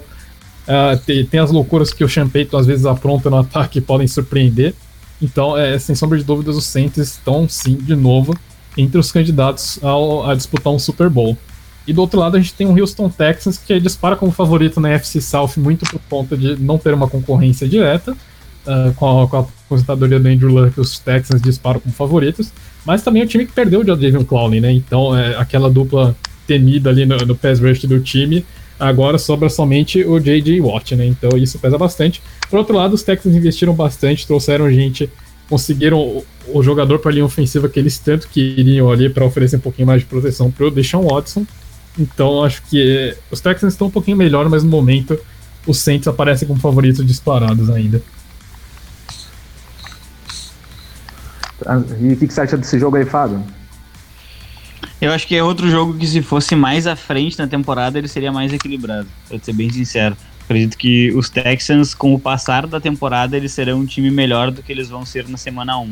Mas o jogo sendo em New Orleans, eu vejo particularmente os Saints como eu vejo o Patriots na AFC. Ele é o time a ser batido. Se quiser chegar no Super Bowl, vai ter que passar pelos Saints. E aí o pessoal que tá ouvindo, ele pode pensar, tá, mas os Rams fizeram isso, né? Não, os Rams não fizeram isso. Um erro absurdo de arbitragem fez isso. E isso é um ponto que eu acho que é muito válido, sim, de se dizer, porque no campo, na bola, os Saints venceram aquele jogo, né? E acredito que, e como eu não torço pro Saints, não é choradeiro, então eu posso falar. Não, você só trabalha para um chefe aí que torce pro Saints, né? Podem dizer que é por isso, né? Mas não é, né? Mas eu falo sério, assim, eu acho que o Saints é um time muito, muito, muito forte, que tem também que aproveitar esses últimos anos de Drew Brees, porque depois vai ser muito difícil de encontrar alguém que faça o que ele faz dentro de campo. E eu ressaltaria também que o meu único medo nesse New Orleans Saints é a troca do center, né? A gente não é tão sexy falar de linha ofensiva, né? Se aposentou, foi draftado na segunda rodada, Eric McCoy, se eu não me engano, e ele vai ter que, desde o primeiro dia, ele vai ter que mostrar que ele tá no mesmo nível para poder manter o nível de competitividade desse time. A linha ofensiva foi um dos fatores pro sucesso do Saints nos últimos 2 anos, né? Então realmente é um fator importante. Mas estou confiante também nessa temporada aí do New Orleans Saints. Para vocês dois, Saints vencem o jogo também? Sim, com certeza. Eu acho que não tem como dar outros palpites nesse momento. Inclusive, eu duvidaria que os Texans conseguem correr mais de 70 jardas nessa partida. Eles tiveram aí a lesão do Lamar Miller, né? Muito triste na intertemporada. Então vão de... Duke Johnson. Duke Johnson, que já tinha sido trazido antes. Exatamente, Duke Johnson será. Duke Johnson e vai ter a primeira chance dele, né? De carregar um time mesmo, né? Chorou tanto durante aí a temporada, né? Que queria ser trocado dos Browns, agora vai ter a chance de ser um running back número 1 pela temporada aí do Texans. Lembrando que primeiro jogo da temporada passada do Saints, perdemos para o Tampa Bay Buccaneers por quase 50 pontos. É verdade. Com o Ryan Fitzpatrick dando show do outro lado. Não, né? uma manifestação inexplicável da Fitzmagic ali. Acho que de todas as manifestações da Fitzmagic, aquela foi histórica. Todo o começo de temporada, né, os 3 primeiros jogos, se eu não me engano, foi de MVP, né? Aí depois voltou normal. A gente vai fazer o seguinte, Pix, vamos deixar o melhor de 30 pro segundo bloco, porque esse primeiro bloco já foi, né, enorme. Esse sim foi o recorde de primeiro bloco da história. Manda aí o nosso intervalo então, e na volta, melhor de 30, as perguntas do público. E eu vou aproveitar também para incluir alguns palpites deles aqui pra temporada, porque a gente cobra eles no final do ano. Maravilha, então chamo vocês aí na sequência. The Playoffs na WP. Vamos pro primeiro intervalo agora, intervalo nada normal do programa. Tiramos fora as músicas e colocamos alguns recados aqui da WP. Antes de ir pro intervalo, quero fazer 2 comentários, na verdade fazer um, na volta eu vou fazer outro. Mandar um alô pra Paola aqui de Farroupilha, torcedora dos Jets, tá acompanhando o programa, trocando uma ideia em off aqui comigo, né, meus contatos privados, enfim. Ela tá dizendo que vai pra Califórnia agora no mês de novembro, né? E vai ver Packers e Chargers. Diz que vai trazer uns mimos pra mim, olha que beleza, que maravilha. Então beijão pra Paula, valeu aí pela companhia. E também toda a galera que tá, né, acompanhando a transmissão ao vivo do The Playoffs na WP na noite dessa terça-feira. O programa agora com 1h30 de duração. A gente tá chegando aí na reta final. O Ricardo disse que em 1h30 entrega o programa. Eu duvido muito, tem 10 minutos ainda. Vamos lá, tem melhor de 30 e o FAQ The Playoffs no próximo bloco. Hashtag programa The Playoffs na WP, hashtag The Playoffs na WP lá no Twitter, ou manda mensagem pro 11 98383 0080, o WhatsApp, né, do The Playoffs, pra te deixar tua mensagem, dar teu pitaco, mandar tua pergunta, enfim, fazer o The Playoffs na WP com a gente. Vamos pro intervalo musical e intervalo nada normal e a gente já volta. Não sai daí não sai daí não. Programa The Playoffs. Ei, colega, dá um tempinho no que tu tá fazendo e curte só esse recado. Tu domina um assunto, seja música, esporte, cinema, e quer compartilhar esse conhecimento com todo mundo? Então vem CWP! A gente quer você na nossa equipe Nada Normal para levar ainda mais conteúdos para ainda mais fones de ouvido. Ficou afim? Então entre em contato pelas nossas redes sociais, @Rádio Webputs, ou pelo nosso WhatsApp 549-8124-1409 e vamos dominar o mundo. Vem ser diferente, vem ser WP. Sabe aquela frase, quem não é visto não é lembrado? Ela vale pro rádio também. Quem não é ouvido não é lembrado. Seja ouvido, seja lembrado. Apresente a sua marca aqui na Webputs e conecte ela com o seu público. Seja um apoiador Nada Normal. Entre em contato pelas nossas redes sociais ou pelo e-mail radio@webputs.com.br. Vem ser diferente, vem ser WP. Tá rolando The Playoffs na WP. A WP preparou mais uma pra ti que curte as clássicas, aquelas que fizeram a trilha sonora dos anos 2000. Todas as sextas, das 10 da manhã ao meio-dia, Putz Cassete, 2 horas com as músicas que marcaram a virada do milênio. Putz Cassete, todas as sextas, a partir das 10 da manhã, só aqui na Webputs. Ô gurizada, seria massa se tivesse um programa ao vivo que falasse dos eventos da região e das principais notícias da música, né? Putz, seria muito massa. Melhor ainda também se trouxesse dicas pra galera que tá começando e tocasse o som deles. Isso, podia até rolar umas entrevistas especiais com artistas e profissionais da cena também. Tá, peraí. Então vamos fazer um programa de rádio? Programa Gritaria ao vivo. Bate-papo sobre a cena underground, notícias, sorteios, entrevistas, muita música independente e as ações e eventos que movimentam a região. Programa Gritaria. Quintas às 9 da noite, horário de Brasília, só aqui na Webputs. Se liga, esse programa é uma reprise. The Playoffs na Webputs. É isso aí, The Playoffs na WP de volta, rapidinho, né? Recados nada normais, rapidinhos. Eu quero deixar um destaque aqui, Ricardo e equipe The Playoffs, o segundo destaque do programa de hoje, de minha parte, claro, né? Pro Jean Lemes. Jean Lemes é o cara que tá movimentando as notícias do site da Webputs. Então, diariamente tem uma caralhada de notícias lá no webputs.com.br e também nas redes sociais da WP, né? @Rádio Webputs, nosso Twitter, nosso Instagram, nosso Facebook. Tudo à disposição de vocês aí, os canais virtuais da WP. Notícias aí da música. Vamos lá, passar rapidinho aqui no site da WP pra trazer pra vocês o que tá rolando por lá. Olha só, tem notícia aí sobre os bastidores, né, de grandes shows. Tem aqui também uma série, eu sei que vocês gostam, de Humberto Gessinger. Tem, olha só, série sobre bastidores da música. Terá participações de Humberto Gessinger, Frank Jorge e outros nomes importantes da música brasileira.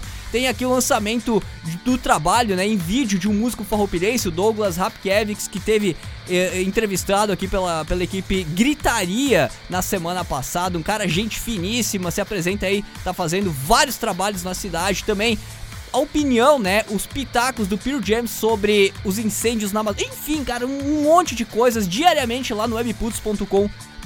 Grande abraço, Jean Lemes, valeu aí por toda a força, todo o apoio no site da WP, né? Mas vamos lá então, agora é futebol americano, NFL, né? Equipe The Playoffs, estamos de volta. Valeu, Pix. Quem gosta do Humberto Gessinger é o nosso grande Guilherme Biscoito, né? Que é da equipe da temporada NBA do The Playoffs. E, né, foi muito legal, aí volta ao final, né, passando o Super Bowl a gente volta com a temporada NBA, mas o Biscoito é fã número 1, todos os dias ouve Engenheiros do Havaí. Agora, Pix, pra matar a saudade, vamos de melhor de 30? Ai meu Deus, que emoção essa vinheta aqui, ó, olha só. Melhor de 30! Saudade dessa vinheta, gente, saudade dessa vinheta. Pois é, e o pessoal aqui também tava com saudade, né, de ser buzinado, né, o Fernando e o Fábio estavam o dia inteiro falando disso, né, que querem falar mais de 30 segundos, então vamos ver aqui, para você que esqueceu como é, ou para você que tá ouvindo pela primeira vez, melhor de 30, cada um recebe uma pergunta aqui, tem 30 segundos para responder, caso contrário leva uma buzina. No caso, as perguntas são palpites para os jogos da rodada da NFL, jogos que a gente não falou no primeiro bloco. Aí não vale só dizer quem ganha, né? Porque aí dá pra falar em 3 segundos. Mas a gente quer que vocês deem uma análise em 30 segundos sobre o jogo e se a partida estourar um pouquinho, não tem problema. Vocês têm que usar os 30 segundos, não importa o que aconteça. Então, começando aqui com o Fábio, Carolina Panthers contra Los Angeles Rams, os Rams que acabaram de renovar o contrato com o Jared Goff, vai ser um dos quarterbacks mais bem pagos do NFL, estão jogando contra os Panthers em Carolina, que tem essa questão também do Ken Newton, né, da saúde dele. Exatamente, eu acho que o grande ponto positivo dos Panthers é esperar uma boa temporada de Christian McCaffrey. Ele vem muito forte, acho que vai ser o grande ponto positivo desse ataque e desse time como um todo. Do outro lado, os Rams, eles já provaram que eles são um time muito forte sob o comando do Sean McVay, e a grande questão é, será que Todd Gurley vai estar saudável, vai conseguir correr com a bola? Eu acredito que pelo menos no início da temporada sim, e os Los Angeles Rams, eles ganham essa partida mesmo sendo em Carolina. Escapando da buzina, Philadelphia Eagles, um dos bem fortes também para essa temporada. Até fora do ar o Fábio dizia que o Melvin Gordon está sendo especulado lá, pode ficar ainda mais forte o time, contra o Washington Redskins, que praticamente não apresentou nenhuma na temporada, né, Fernando? Pois é, Ricardo, acho que os Redskins talvez entrem até naquela briga ali que a gente estava discutindo de pior time da NFL. Os Redskins são candidatos a figurar nessa lista, com certeza. Do outro lado, um Philadelphia Eagles que busca reencontrar os seus melhores momentos. O time que foi até longe na temporada passada, meio aos trancos e barrancos, mas esse ano, com o Carson Wentz de volta, eles esperam que a temporada inteira. Não tem como negar, os Eagles são favoritos disparados para esse jogo e é a primeira chance que o time tem aí para mostrar a que vem em 2019. E um jogo interessante, Fábio, entre dois times que estão entre os candidatos a tentar desbancar os Patriots na divisão nessa temporada. Na minha opinião, ainda bem distante, mas tem gente que acha que não tanto. New York Jets e Buffalo Bills. Será que vai ser um jogo mais legal do que foi na última temporada, por exemplo? Acho que esse jogo tem tudo para ser muito interessante. Primeiro porque é uma disputa de divisão, né? Os jogos de divisão, eles valem mais. Então, só isso já dá um elemento extra para essa partida. E são duas equipes que a gente quer muito assistir, né? Eu gosto muito da defesa de Buffalo, eu gosto muito do Tremaine Edmonds. Ele é um grande linebacker, muito jovem ainda e pode fazer bastante barulho ainda na NFL. Do outro lado, a gente tem que ver como é que CJ Mosley, Le'Veon Bell e todo esse novo Jets, né, com um novo head coach, vai reagir a tudo isso para se demonstrar mesmo na liga. Eu vou apostar numa vitória do Jets nesse jogo. Fernando, Minnesota Vikings contra Atlanta Falcons, dois times que decepcionaram um pouco na temporada passada e que tentam aí fazer algo melhor esse ano. Pois é, promessa de jogão com potenciais implicações em uma eventual vaga de wildcard, né? Então, os Falcons sofreram muito com lesões no ano passado, então esse ano o time conseguindo se manter inteiro tem potencial sim para brigar por uma vaga nos playoffs, e do outro lado os Vikings que talvez tenham aí sido a grande decepção no ano passado, e esse ano, sem sombra de dúvida, em busca de uma história de redenção. É um confronto bastante difícil, eu acho que tem tudo para ser um dos confrontos mais apertados da rodada, mas eu vou de Minnesota Vikings, até pelo fator casa. Ó, Pix, o pessoal tá correndo aí pra não levar buzina, hein? Prestando atenção. Vai ter. Sem corrida agora, hein, Fábio? Fala com calma sobre Miami Dolphins e Baltimore Ravens. Falar com calma sobre Miami Dolphins é sacanagem, né? É que você não torce pros Dolphins, então dá pra falar com calma, né? Exatamente assim. O Dolphins é um time absolutamente horroroso, né? E a única chance dele vencer o Baltimore Ravens, na minha opinião, é que haja uma manifestação da Fitzmagic mesmo. Porque o time não tem absolutamente nada de interessante, né? O único grande jogador que tinha foi mandado para Houston agora em troca. E do outro lado a gente tem o Lamar, que eu acho que vai ser um elemento bem interessante para ver como é que o ataque dos Ravens vai reagir. Eu vou tomar a buzina, foda-se. Mas eu acredito que o Baltimore...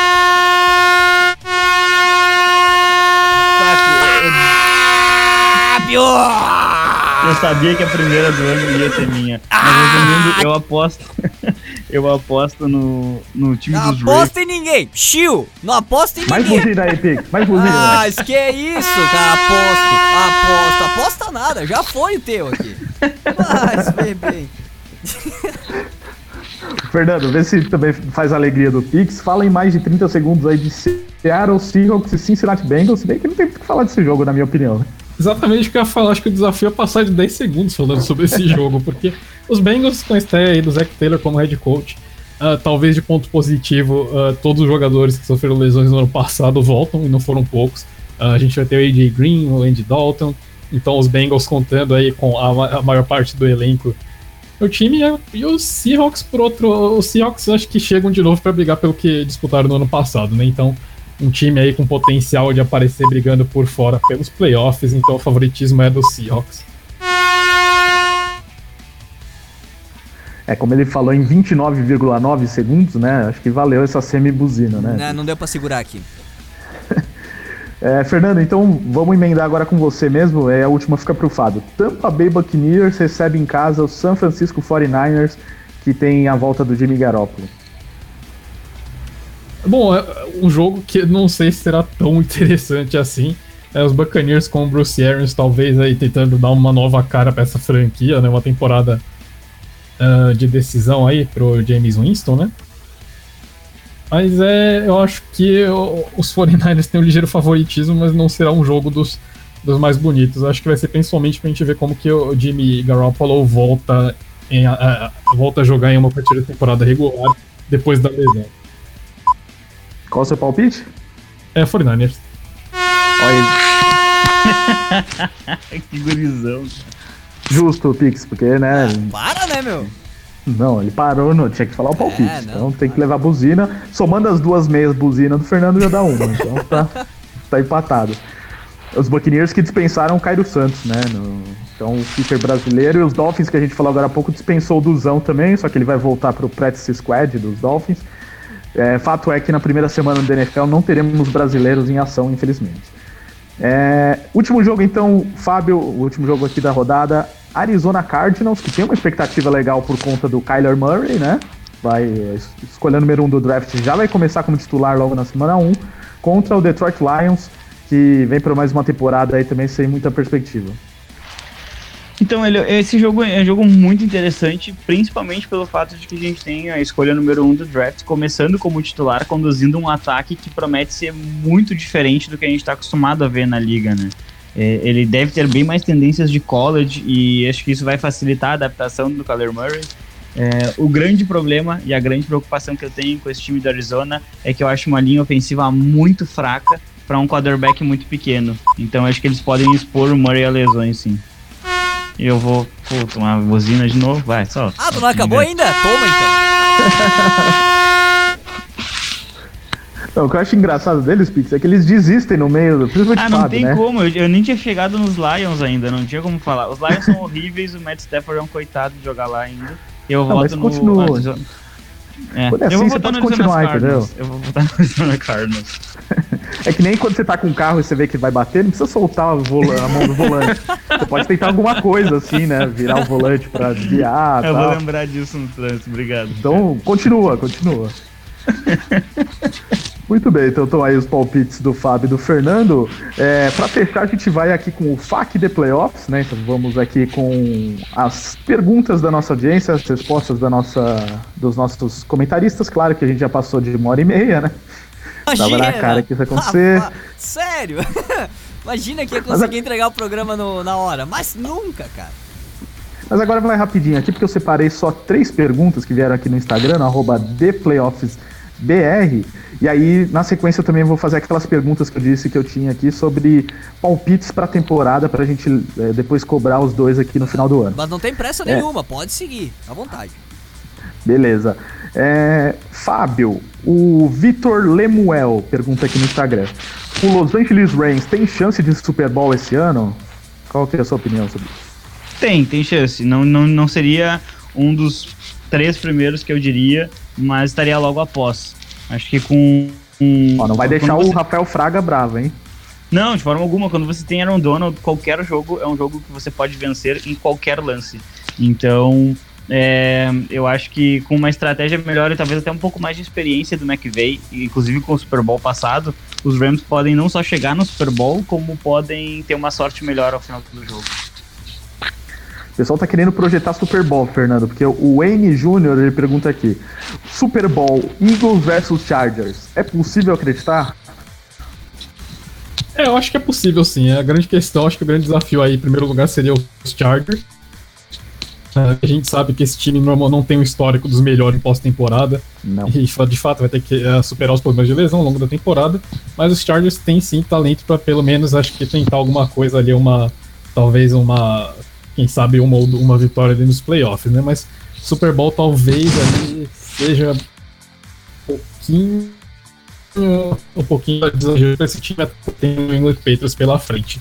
E do outro lado, o Philadelphia Eagles, com os muitos nomes que aparecem nessa NFC, acho que um retorno dos Eagles ao Super Bowl é perfeitamente possível.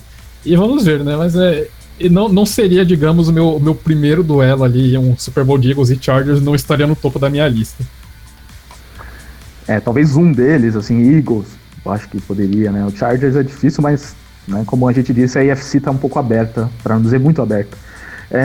Fábio, o Fernando comentou agora há pouco do Seahawks, e o Leonardo Pinto pergunta aqui sobre o Seahawks, se chega forte nessa temporada. Queria sua opinião também, porque agora eles pegaram já Devin Clowney, reforçaram um pouco a linha ofensiva, deram um novo contrato para o Russell Wilson, trouxeram o fortão lá, o DK Metcalf, que inclusive parece que está confirmado para o jogo, né, porque teve uma lesãozinha aí na pré-temporada. Sim, ele está confirmado como starter, inclusive.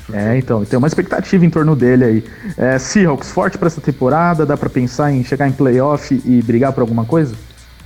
Sim, o Seahawks ele é uma das apostas que eu tenho sim para chegar na pós-temporada, e eu acredito que com a chegada do Clowney, esse time ele pode dar Los Angeles Rams na divisão.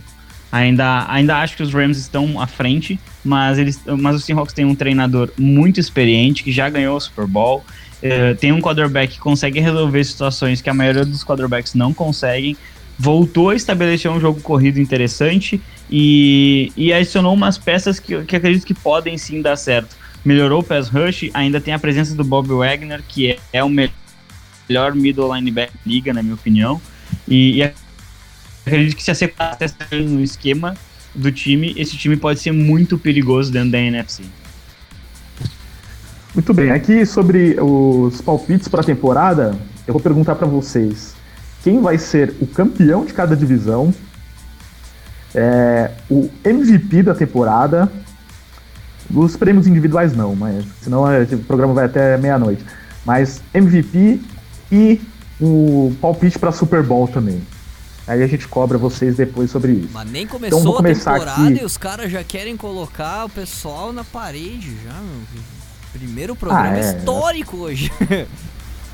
Isso que é bom, né? Porque aí, com certeza, eles vão errar bastante e aí vão ser xingados no final da temporada e tudo mais. Falar, você falou que meu time não ia ganhar a divisão, né? O Denver Broncos, por exemplo, aqueles fãs do Broncos vão brigar com o Fábio.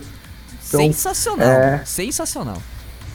Então vamos tomar nota aqui, começando pela divisão leste da AFC. Fernando, Patriots campeão, sim ou com certeza?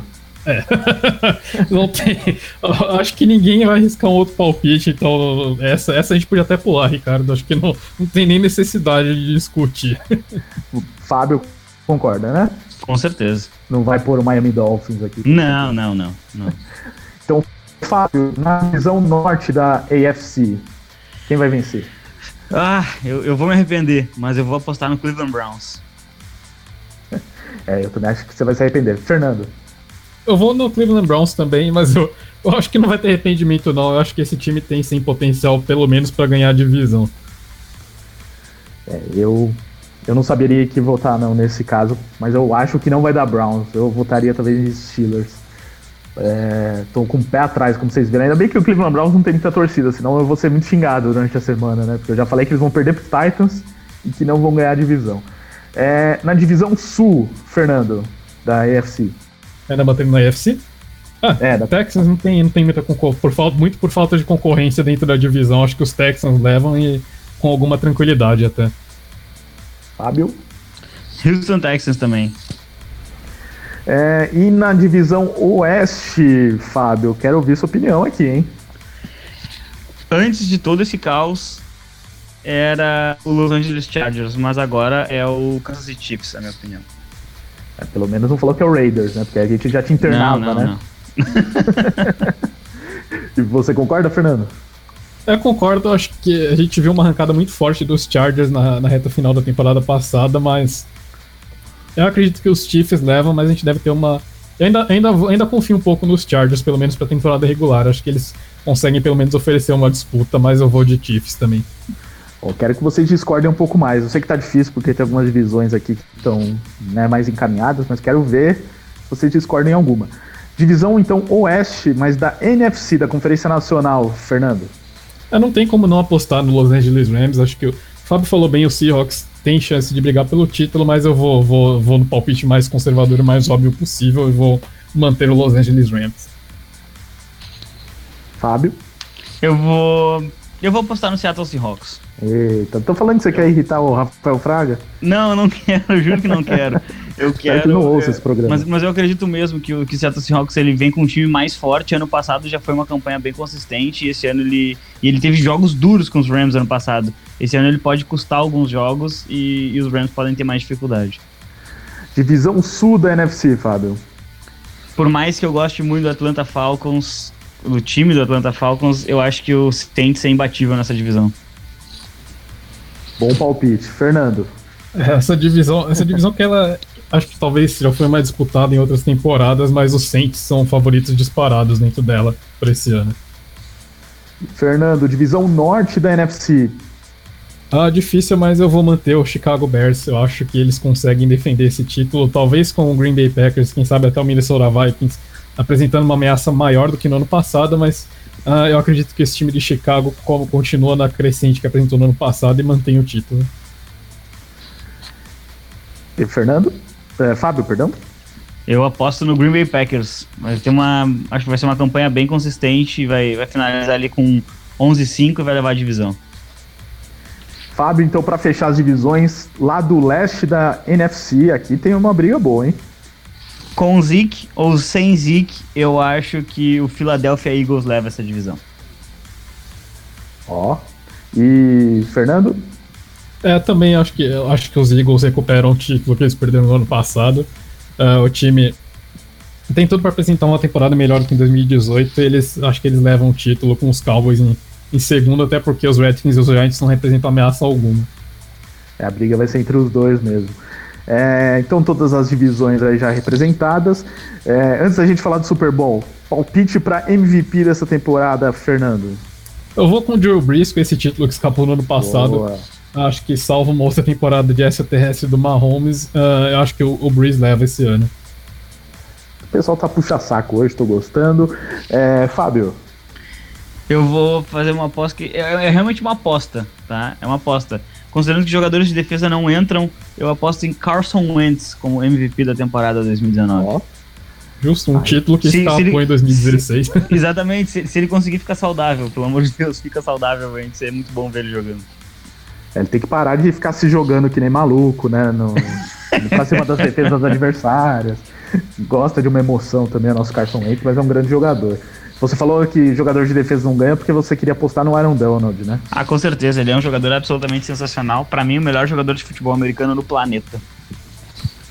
É engraçado, a gente teve a temporada passada dele aí que foi ofuscada, né, pelo Patrick Mahomes, mas ele já teve algumas temporadas aí que poderia ser eleito MVP, assim como o J.J. Watt, alguns anos também, teve uma temporada sensacional, mas perdeu pro Aaron Rodgers, então sempre muito difícil para os jogadores de defesa.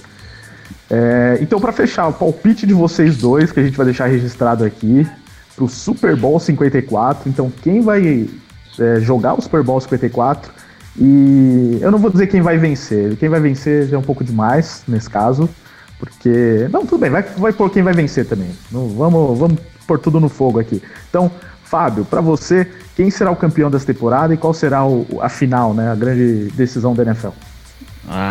Cara, isso é muito difícil. Eu esperava que o Fernando fosse responder isso antes. Então, eu vou apostar... é difícil mesmo dizer isso. Eu vou apostar num Super Bowl de New Orleans. O meu Super Bowl era New Orleans Saints e Indianapolis Colts. Errou! Os Colts perderam o Andrew Luck, né? Então, agora não, né? Então eu vou continuar com o New Orleans Saints, porque é um time muito forte. E do outro lado, eu vou colocar o New England Patriots, porque, bom, é o time a ser batido, né? Com o Saints campeão, tá? Com o Saints campeão, porque o Drew Brees merece antes de se aposentar. Mas tá demais esse puxa-saquismo aqui. Fernando? Você vê que ele fugiu, hein, Fábio? Falei dos Colts, ele foi embora, coitado. até lembrou, né, com tristeza, né, da situação do time dele. Tudo bem, Fernanda, a gente vai te perdoar dessa vez, então, né, quem sabe ele manda depois pra gente aqui quem é o favorito dele pro Super Bowl. E aí a gente coloca aqui, ele tá mandando aqui que pra ele vai ser Giants contra Bengals. Será que ele... Que absurdo isso, cara. Pô, Fernando, mas o que é isso? O que aconteceu com você? Não, simplesmente o navegador travou, mas eu consegui iniciar a tempo aqui. Voltou. Mas isso que você me mandou aqui, então, que é Giants e Bengals, você acha que vai ser isso mesmo, o Super Bowl? Mantido, com certeza, e aí uma boa briga de MVP entre o Daniel Jones, que aparece aí no final da temporada pra tomar a vaga do Eli Manning e conduz uma reação sensacional do New York Giants rumo ao Super Bowl. E do outro lado, o Andy Dalton calando todos os críticos, atropelando todo mundo nos playoffs. Bom, e assim vocês sabem como é o efeito do LSD, né? Então, se você usar essa droga... Vocês já imaginaram se isso chega a acontecer mesmo nessa temporada? Não exatamente isso, mas alguma coisa parecida, né? Alguma coisa parecida. Já pensou se uma zebra dessas acontece essa temporada? O Fernando vai virar vidente. Seria um apocalipse completo, né? É mais ou menos. Não, a gente tem que ressaltar que o Fernando tá brincando aqui, né? Porque às vezes alguém vai pegar esse trecho aqui e vai jogar por aí. Tem o pessoal, tem a galera do NFL da zoeira aí que tá sempre querendo zoar a gente, outros sites aí. Então não é do que tá. Fernando, então seu palpite verdadeiro? O meu palpite verdadeiro acho que vai ser daquele Super Bowl que nós não tivemos na temporada passada e será um Patriots e Saints. Foi exatamente igual ao meu. Eu não consegui ouvir o seu com o meu... eu falei exatamente esse. Saints e Patriots. Só que eu coloquei a vitória pro Saints. Olha, se eu tentasse não ser clubista aqui, eu apostaria num Super Bowl tipo Chiefs e Eagles na próxima temporada. Seria um baita jogo. Seria legal, hein? Então, quem sabe um Chiefs e Rams também, né? Que a gente quis ver, né, na temporada passada por conta daquele jogo da temporada regular. O fato é que na AFC tem poucas opções aí, né? Mas na NFC tem vários que a gente pode apontar pro Super Bowl. Então chegamos ao fim de mais um programa do The Playoffs aqui na Webputs, a edição número 101, primeira da temporada NFL 2019. Considerações finais e agradecimentos. Valeu aí, Fernando. Valeu, Ricardo. Valeu, Fábio. Valeu, Pix. Muito obrigado aí aos nossos ouvintes da AWP. Prazer estar de volta com os senhores aí. Teremos muito futebol americano nesse 2019. Bom, e o meu destaque final, acho que vai para a 100ª temporada do NFL, uma temporada histórica por vários motivos. Então, um Super Bowl aí que tem um saborzinho especial para quem levar o título. Uma temporada que começa prometendo bastante equilíbrio, mas é que aquela história de sempre, né? A gente aponta que os Patriots vêm como favoritos pela NFC, uma NFC com briga de foice, e vamos ver o que acontece aí nesse desenrolar. Mas uma temporada que promete aí ser bastante interessante, principalmente por conta de uma off-season bastante movimentada que a gente teve, né? Então, bastante curioso aí para ver como que a coisa vai ser na hora do pra valer. Então, mas é isso, muitíssimo obrigado mais uma vez e uma boa noite a todos. Valeu, Fernando, até semana que vem. E Fábio, valeu também pela participação. Obrigado, Ricardo, pelo convite pra gente retornar essa temporada aqui, Fernando, pelos debates e Pix pelo espaço. Fica aí um abraço para todo mundo que nos ouviu, todo mundo está conhecendo o nosso trabalho.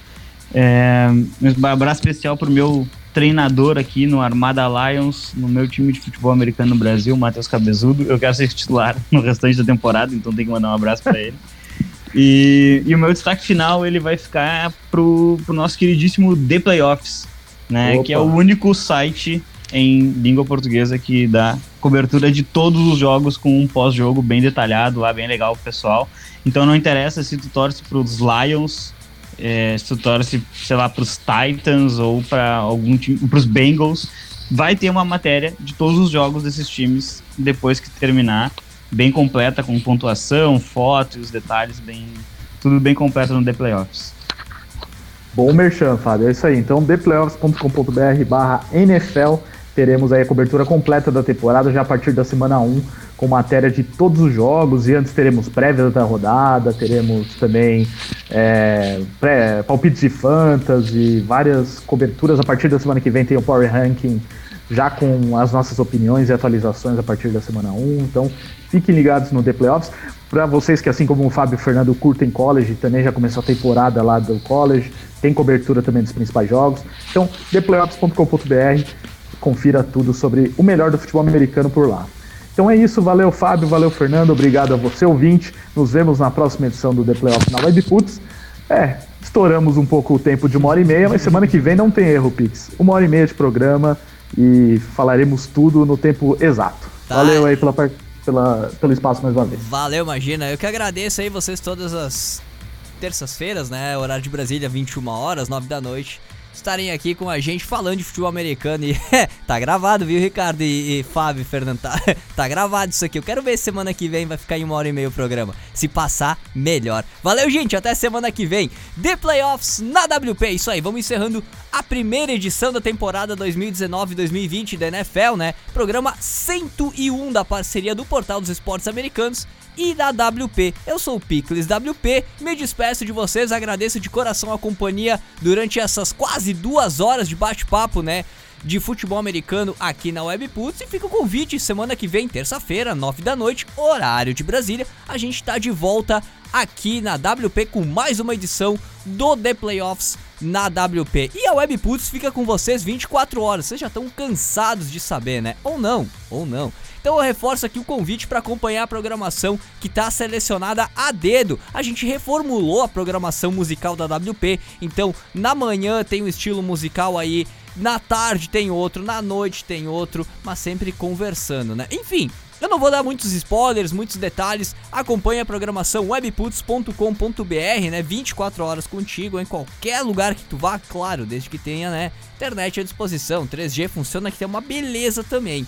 Baixa o super app da WP para não ficar de fora, né, do que rola aqui na WP, e acompanhe as nossas redes sociais para receber as notícias, as novidades e os detalhes dos programas que rolam aqui na WP. Rádio Webputs, Twitter, Instagram, Facebook, tem lá o nosso canal no YouTube, Webputs TV, a gente libera entrevistas, matérias especiais em vídeo lá no YouTube, então te inscreve no nosso canal, ativa as notificações, segue a gente nas redes sociais, curte página, segue Instagram, segue Twitter, enfim, a gente movimenta diariamente as redes da WP para te deixar por dentro de tudo do que mais importante rola no mundo da música e dos esportes, e muita novidade chegando aí. Reforço o meu agradecimento ao Fábio, ao Fernando, ao Ricardo e toda a equipe de Playoffs aí por estarem com a gente nas terças de noite, trazendo, né, os principais lances, as análises, comentários, previsões da NFL e também da NBA, como aconteceu ali, né, na temporada passada da NBA. E claro, sempre novidades chegando aqui no mundo WP. Mais uma vez, muito obrigado pela companhia. Fiquem agora com a programação da noite aqui da WP. O engrossou o caldo, né? Sim, a gente reformulou os nomes dos programas e das playlists aqui da WP. Passa lá no site webputs.com.br e confere. Tem a programação 24 horas, toda detalhada, separadinha, com todos os detalhes pra ti lá no site da WP. Valeu, gente! Até semana que vem! Programa The Playoffs, terças às 9 da noite, horário de Brasília, só aqui na Webputs.